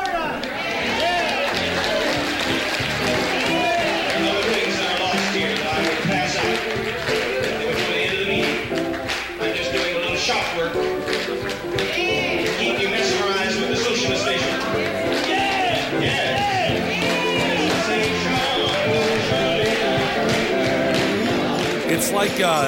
It's like Rage Against the Machine with ragtime music and a preacher. So much fun, honestly. I wish I could do a lot more on this show of being like, and that's when a pussy fell off, and oh, yeah, They would go we crazy. found it in the river. We found it in the river. Like, I want to go a lot more transitioning to gospel songs. Yeah, and that whole, What was he even talking? I mean, I heard socialism in there. If that didn't read it all, then what he was doing is that he was just talking about how one of his members had lost something, and he found it. He found it. He found it. And, Okay. he's like, and here it is. And it was like a card or something like that. And then the person came up and, got it from him. And he was like, yeah, I've got a whole lot of things that I found. I just found that. I just found it and I gave it to him. I got a whole lot of other things that I found. But I'll give it to you after the service. But until then, I just mesmerizing you with socialism. Oh, Lord, we gotta go. You jump right So into it. this small little miracle, for them quotations, miracle, is just as big as anything else. Yeah. I tell you what, if that's a miracle, Natalie does like 5 miracles a day for me. I've slowly slid into the father's disease, every dad's disease, where it's just been like, where are my keys? Where is my bullshit? She just finds Marcus, them. don't tell Henry that father's disease is alcoholism. God. Also, God. don't tell him that he's not a father just because he has a dog. I am a That's daddy. up for debate. I am a daddy. She needs me. Well, Jim Jones also started giving bizarre orders. He'd order people to drink a glass of warm water mixed with vinegar every morning. Was he just thinking like, do you think they'd do this dumb shit? Yes. What if I yes. say this? If they do this, That's Yes. exactly and what I think, it was. I honestly think that a part of it, yes, is that it's subtly indoctrinating them. I think it's half on purpose, half not. But I think every single time he did it, boop, the penis would shift. Every single time somebody would do something completely against their will, he would love it, even if it's something dumb.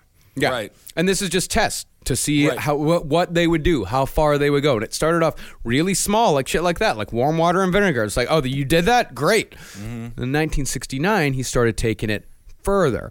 One guy who left the cult in 1970 said that he'd been present at one of the first poison tests. uh-oh. At a small gathering, Jim Jones served lime Kool-Aid, not Flavor Aid. Okay. Oh, he Finally, saved the good stuff for his private group. Yeah. He toasted everyone. They all had a drink. Then Jim Jones told them that it was poison, just to see how everybody would react. Then he'd watch everyone, see, okay, that person freaks out, that person takes it calmly, that person doesn't believe me and thinks that they're just kidding, and then he'd laugh and say, like, nope, it was all just a test. I just wanted to see what you people would do. Now everyone go to bed. Have fun. And this is my friend Ashton Kutcher. He came all the way from Los Angeles. Ashton, tell them what it was like on the 70s show. Lord, no, where you got to take them down to the river. Now this is the 7th song about rivers that we will sing today. That 70s show is the closest my hometown ever had a TV show to having a TV show based off of it. It's called Point Place, and I'm from Stevens Point. Wow. And it's Wisconsin. That's... And I'll mention Mimi Bobek once again. Also from Stevens Point, Wisconsin, from the Drew Carey Show. Yeah, Jim Jones would do these Kool-Aid tests, and sometimes he'd do it with champagne, but he'd do it again and again and again over the years, preparing everyone for that final moment. And it wasn't like that last moment everyone thought like, oh, this is just another test. No, they knew it was real. Right. Like they looked around. They saw everyone dying. I mean, because there was a long line. Well, they saw by then all things these had gotten kids really dying. serious. By then they'd already fired weapons. We'll get to that. By then they've already been militarized, and Jonestown was pretty intense. Oh yeah, They knew it wasn't. They knew it was real that time, but by that time, they'd gotten used to the idea. Right, so he's grooming them here. He's grooming them. He'd been doing that for almost 10 years by the time Guyana came. Wow. But even though Jim Jones was doing all this wacky shit, people were still joining in droves. But while things were going pretty fantastically for People's Temple, things weren't going so great in the Jones household. It can't all be awesome, okay? It's always like your career's going great, your house is not going good. I mean, like, there's always something, and it's hard to keep a personal life going when you're a cult leader. Mm-hmm. Now, outside of Marshall Applewhite, whose whole cult seemed to be built so he could get the thought of fucking dudes out of his head, cult leaders across the board tend to be obsessed with sex on some level or another. Well, Applewhite, I don't think he ever got it out of his head there. They cut off. No, I don't think he did. Yeah. I don't think he did. He did cut his fucking penis off. Yeah, I think that means it's in the forefront of his mind. Yeah, he did cut his dick and balls off so he wouldn't think about dudes anymore. Just imagine being that angry at part of your body. I have been upset at it, but it needs to be there. I have to have it. It's the only thing I can trust.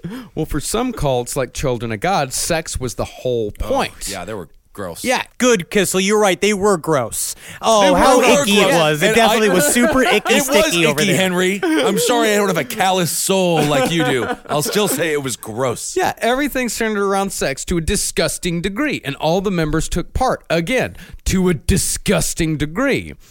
For other cults, it was more about gratifying the man up top and the man up top alone, and People's Temple was definitely more of this variety.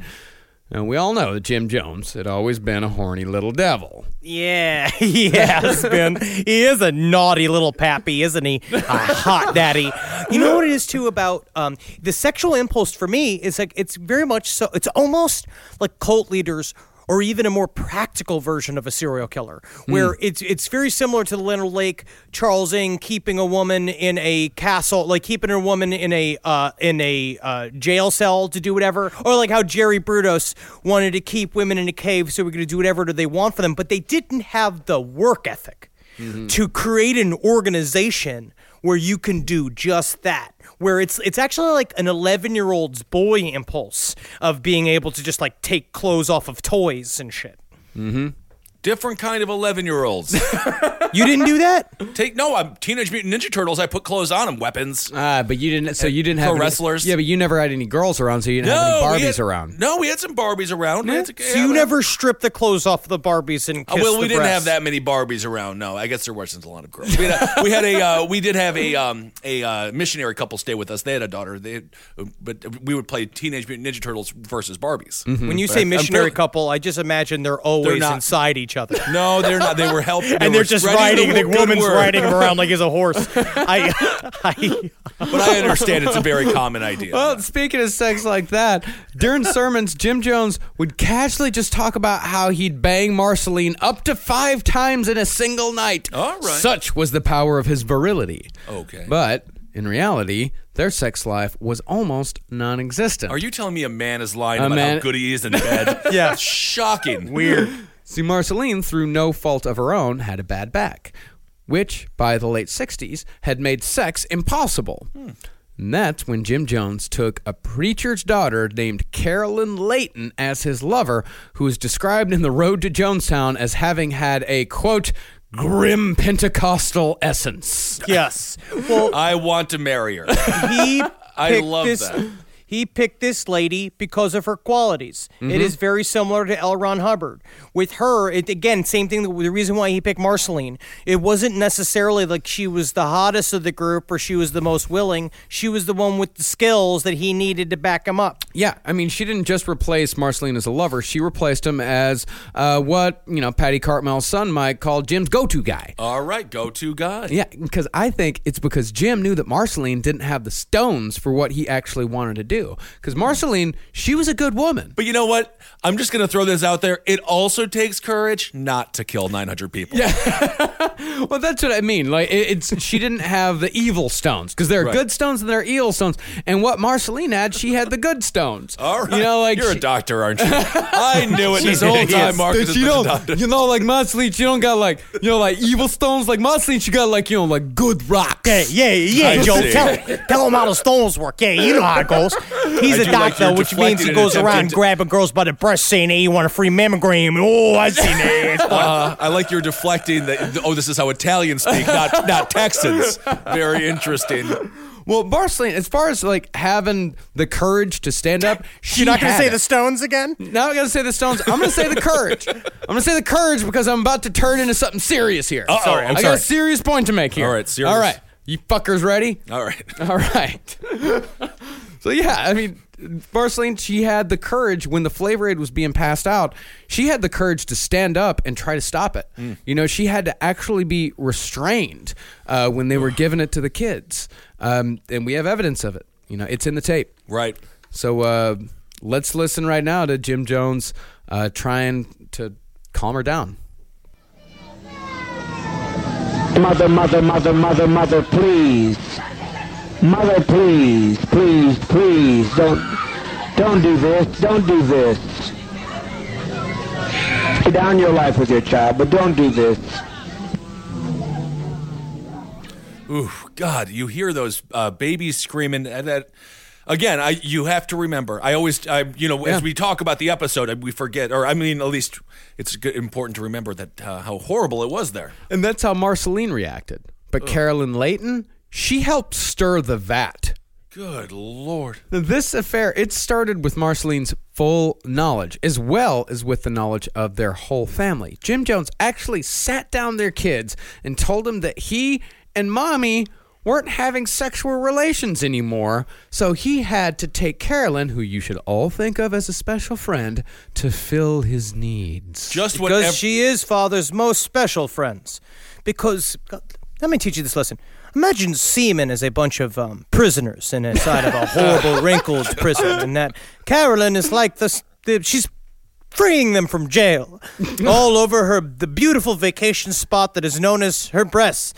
And that is a thing called a pearl necklace. Kids, this is not just jewelry. Just cut to them, just horrified faces. Poor kids. Now, as I said last episode, I think of Marceline as the first follower of Jim Jones. And I think Marceline, a lot of the time, became a test case for Jim to see what he could get away with. Also, it's a test case for Jim Jones. Because we talk a lot about Carolyn Layton, but she had a husband named Larry Layton, who, if he was a bird, would be a cockatiel. He had his wife taken from him. And then what he did was just be like, okay, what I'm going to do, though, is I know you're upset. We're doing this for the temple. You seem really upset. I'm going to give you a hotter wife. So he chose another lady from the congregation that was hotter, that he said was hotter. He gave him to her and be like, that's your new wife. And then 6 months later, he's like, I'm going to be taking that hot wife back because now it's mine. Do that? Yes. That's not allowed. Yes, and Larry Layton's just like, all right, well, they seem to be enjoying it, whatever it is you do. Horrible stuff happening. Well, as far as Carolyn Layton went, it's really his followers at large didn't know about the whole situation.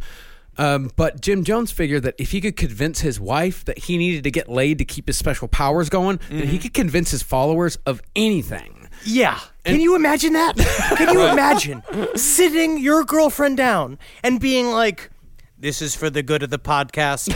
I have to have my balls drained by many people, many different people. Like it's just even a horse.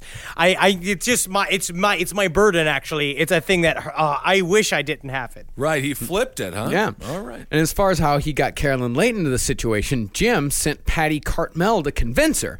Patty told Carolyn that Marceline was mentally and physically unfit, and that Jim, in order to keep on being Jim, needed to have a physical release. Okay. And Carolyn had been chosen to give that to him. And it's really sad because, honestly, Patty Clayton straight up said, I'll do it. Right. Because had this meeting. It was a meeting because he did everything with his committee. So they had the committee and he would meet and he would talk about how I need to fuck more. I can't do this. And Patty was like, I'll do it. And he's like, God has a different plan for you.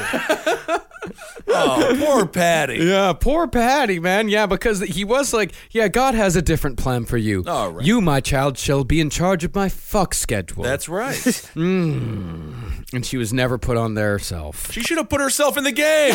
She should have just written her name in there. Come on. It's what everyone who goes in the production side, who is also an entertainer, who just happens to be on screen a lot more. Well, Carolyn, she was told that she had been chosen to give Jim the release. Carolyn was the first to be told that, but she was by no means the last. Jim would tell women that by having sex with him, they were supporting him, supporting themselves, supporting the cause, and boosting their self-esteem all at the same time. Okay. Why do I feel that this is a Bobby Flay move?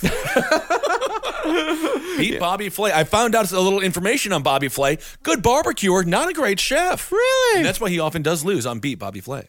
Interesting. He makes good oils. The chili oils are really good. Yes, When he was selling, they're really good. But not famous for his cooking. And Jim Jones, he wasn't just sleeping with women.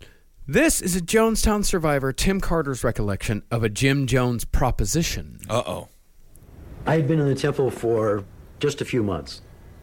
I was sent backstage in Los Angeles to get something for somebody. I don't remember what. And Jones happened to be coming out of his room, and he said, "Hi, Tim, how are you doing? How's it going? How do you like everything so far?" And, "Oh, I like it a lot, and, it's really cool." I don't remember exactly. And he reached up and kind of patted the back of my neck, and he said, "I'll fuck you in the ass if you want." And I just kind of stammered, no, no. And he said, "Well, if you ever want that, that's okay. Just let me know and we'll do that." Sounds like the story of every staffer who works for Louis Gohmert, which is a deep cut politically. He's a horrible, horrible politician out of Texas. Honestly, it just sounds like Jim Jones is about to be in that wonderful film American Beauty. He's such a really good actor. That takes a really good actor to pull it off, kind of like a Kevin Spacey. Yeah. Like a really, really good one. Dang it, American Beauty was a great movie. It was. Yeah? It was fine. It was fine. I mean, a little bit heavy on the paper bag floating nonsense, but it's the most beautiful thing I've ever seen. Or the and I plastic still bag. do that joke to the dismay of my family every single time I see a plastic bag going down the street. Yep, you got to. Now, Jones didn't have sex with his male followers as much as he did the female, but he did it enough where older followers gave advice to newcomers. Huh. The Road to Jonestown quoted one follower as saying to a younger one, "If you ask father to fuck you in the ass, take a douche." Huh. That's just word from an old grandfather to a young man. It's called disgusting advice. I write a column every week for the newspaper of the congregation. That's either an elder in Jim Jones's church or a grip who worked on the Andy Dick Show. Talking, of course, about Andy straight Dick. up because Jim Jones would get really mad if you got shit on his dick. Mm-hmm. And that is true. yeah.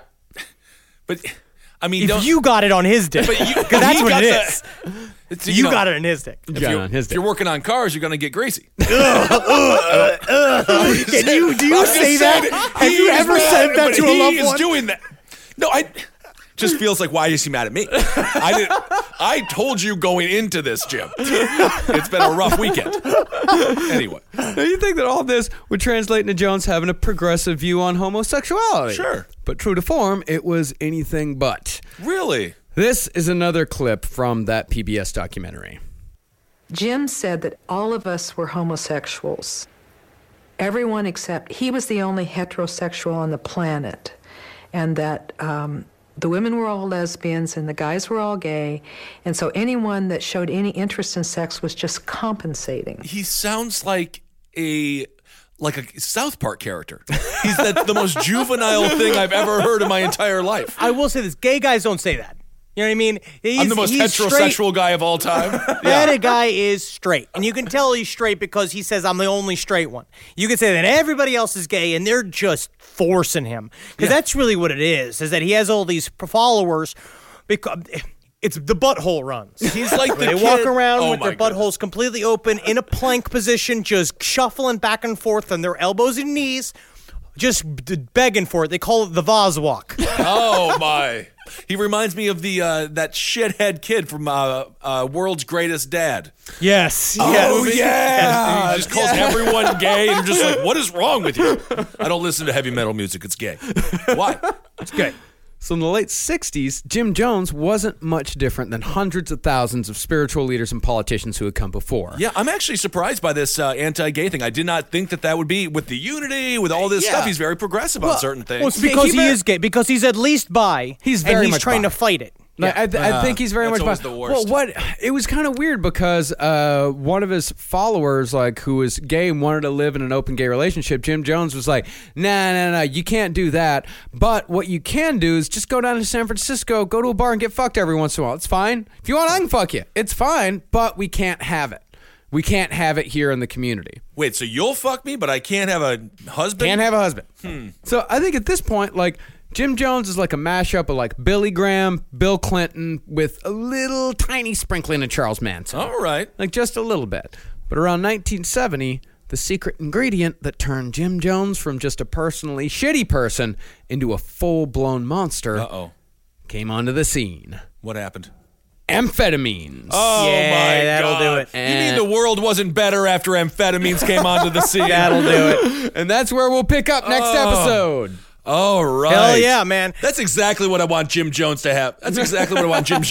Just more energy. That's what I've always said. Well, you have to just, it makes you very productive. I think that's one thing about amphetamines. First. Well, I was reading a thing about meth. They were talking about how crystal meth is one thing about it. The reason why it's such a tricky drug is that when you first start doing it, you feel incredible and you just start doing chores around the house. Yeah. And you're just like, man, I get so much shit done and I don't need to sleep. And then eventually your teeth starts falling out and you're having sex Jim Jones style underneath a highway, saying, I'm sorry if you got shit on your dick. Yeah, because you're looking for money. Then you write a beautiful song under the bridge about your addiction and you're Anthony Kiedis and the Red Hot Chili Peppers. You're rich, you're famous. Mm-hmm. I don't think that's how it works. I have no idea. I don't think so. No, please do not. No meth. That is, no. How clean does your house have to be? That's what I always say.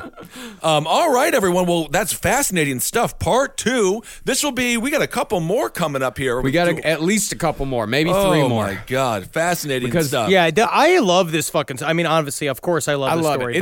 It's probably going to end up being 5 parts, honestly. All right. Yeah, because if we did 5 on Jack the Ripper, we got to do 5 on... Because each of these episodes, it's... I'll write a huge script for it, and we usually don't even get to the end of it because we're almost already at 2 hours here. It's amazing. And we're not even onto the sunglasses yet. Yeah. Does he have the sunglasses? We're amphetamines and sunglasses. It's all coming together now. Is it starting to make sense? It's all making sense. Yeah, it's starting to make sense. I get it now. What I like to put out for this episode, though, and honestly, in Jim Jones in general, up to this point, it just shows the power of hard work. Mm-hmm. And for me, my horoscope for Taurus said that 2018 is going to be the year of hard work, and I believe that this is the year I'm going to start sowing the seeds for my own cult because retirement's not going to last for us, right? And the stock market's going to go down. So this is my retirement plan, and I'm going to come out and say it so that none of you are confused when it goes down. But we're not going to kill ourselves. We're not. I promise. Do you get to keep all of your genitalia? Oh yeah, everybody fucks. Do we have to be a part of this? I'm not. You'll be officers. I'm an part officer? of the special committee. You're going to be a part of a special committee. We'll talk about this off air. Oh, we're going to be the PC. We're going to be the planning committee. I don't want to. You're just taking fucking shit out of Jim Jones' paid book. I want to be the guy in the Big Lebowski who's just in the pool. but I want to have my what shirt that's on. called? You know what that's called? Recreational Admiral. And that's what you are, Kissel. Congratulations. You're the Admiral. What do I get to be? Security. I'd say security lieutenant. Yeah, I'm the recreational admiral. It kind of sounds like I'm just doing all the work again. No. Well, no, but think about what you're good at, Marcus.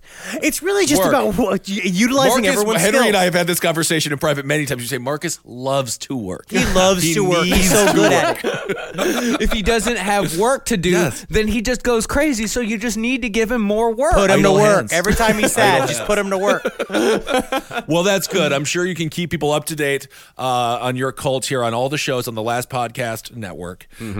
Let's. What if we should plug and thank people? Thank you for the Patreon. Oh, one thing too, we're going to talk about. I want to broach this. There's been a lot of problems with our YouTube page and YouTube fan videos, and we have no clue what's happening. That's a YouTube bot. Apparently, we started talking to them, and apparently they're trying to do a big sweep of people posting copyright material. But we're going to say right here, we love fan videos. I don't give a fuck. As far as I'm concerned, it's free advertising. Every single time you do something cool and with our name on it, we love it. Like we don't give a shit. So we're actively working to fix it. I feel like we're not changing. We're not, but we really aren't changing. So if you see anything that's just like, oh, that doesn't seem in character with these dudes who we've known for 7-8 years on all series of different shows, it's just not. We just would not do that. No, it really honestly, it's a so YouTube. We are too lazy and drunk to get half of these things done. Thank you all for creating the great content. We love the content. Of course we do. Yeah, this isn't us. We're not doing it, and we're taking steps to make sure that this type of shit doesn't happen. This is all YouTube doing it on our behest, even though we didn't fucking ask them to. The same thing with the Patreon stuff. It's like, I don't know. The world is just weird, and everyone is coming up with ideas, and they're all fucking with us. Yeah, they're all bad. Yeah. No upgrade has ever been good. No, absolutely We're not. just trying to make stupid podcasts. Yeah, that's all we care about. That's really all we give a shit about. We have no discernible talent. No. This is all we know how to do. So please, I promise you, we love you all very much. Yeah. We would not mess with stuff like that. Yeah, and speaking of Patreon, thank you so much to everyone that has given. Patreon.com/lastpodcast on the left. Yep. We're going to get to shout-outs. I know we've been bad on shout-outs. We got a big old envelope of them full, but we're going to get back to them soon. But yeah, thank y'all so much. Go and listen to all the other shows on Last Podcast Network. We got a ton of them over there. Go listen to my new music show, Milk and Peppers. You can find that on mixcloud.com/Marcus Parks. Hell yeah, I'm so excited for you. Honestly, I'm so excited for you. The show seems like a lot of fun. It's great. KPIS. You can listen live every Tuesday on kpiss.fm from 1 to 3 p.m. Can we Eastern. announce that we're going to bring that thing back that we were doing for AdultSwim.com? Yeah, so I believe that it will be. We're definitely going to be bringing the stream back. Yes. It's going to be coming back soon. I'm shooting Pretty Face right now, so once I'm off of Pretty Face, we'll be able to do that. Season 4 also, for Pretty Face, will be coming out sometime in October. And check me out on Crashing on HBO at 10:30 on Sundays, which is now happening. There it is. Very cool. So do that, and then follow us on all of the these suicide machines that technically we need to fucking get off of, but it's good for now. We need the numbers. For at Henry Loves You on Twitter, at Henry Loves You, at Marcus Parks, at Ben Kissel, at Instagram, at Dr. Fantasty, at Marcus Parks, at Ben Kissel, the number 1, and follow us at for Last Podcast on the Left and all your fucking Last Podcast feeds at LP on the Left. There it is, and thanks to all for all your support in all of our endeavors as we branch out a little bit as well. So you guys are awesome, and it's great having people come with us. You know, it's wonderful. It's very, very fun. Hail yourselves, everyone. Hail Satan. Hail Geen. Hail me. Please. And a Magustalations.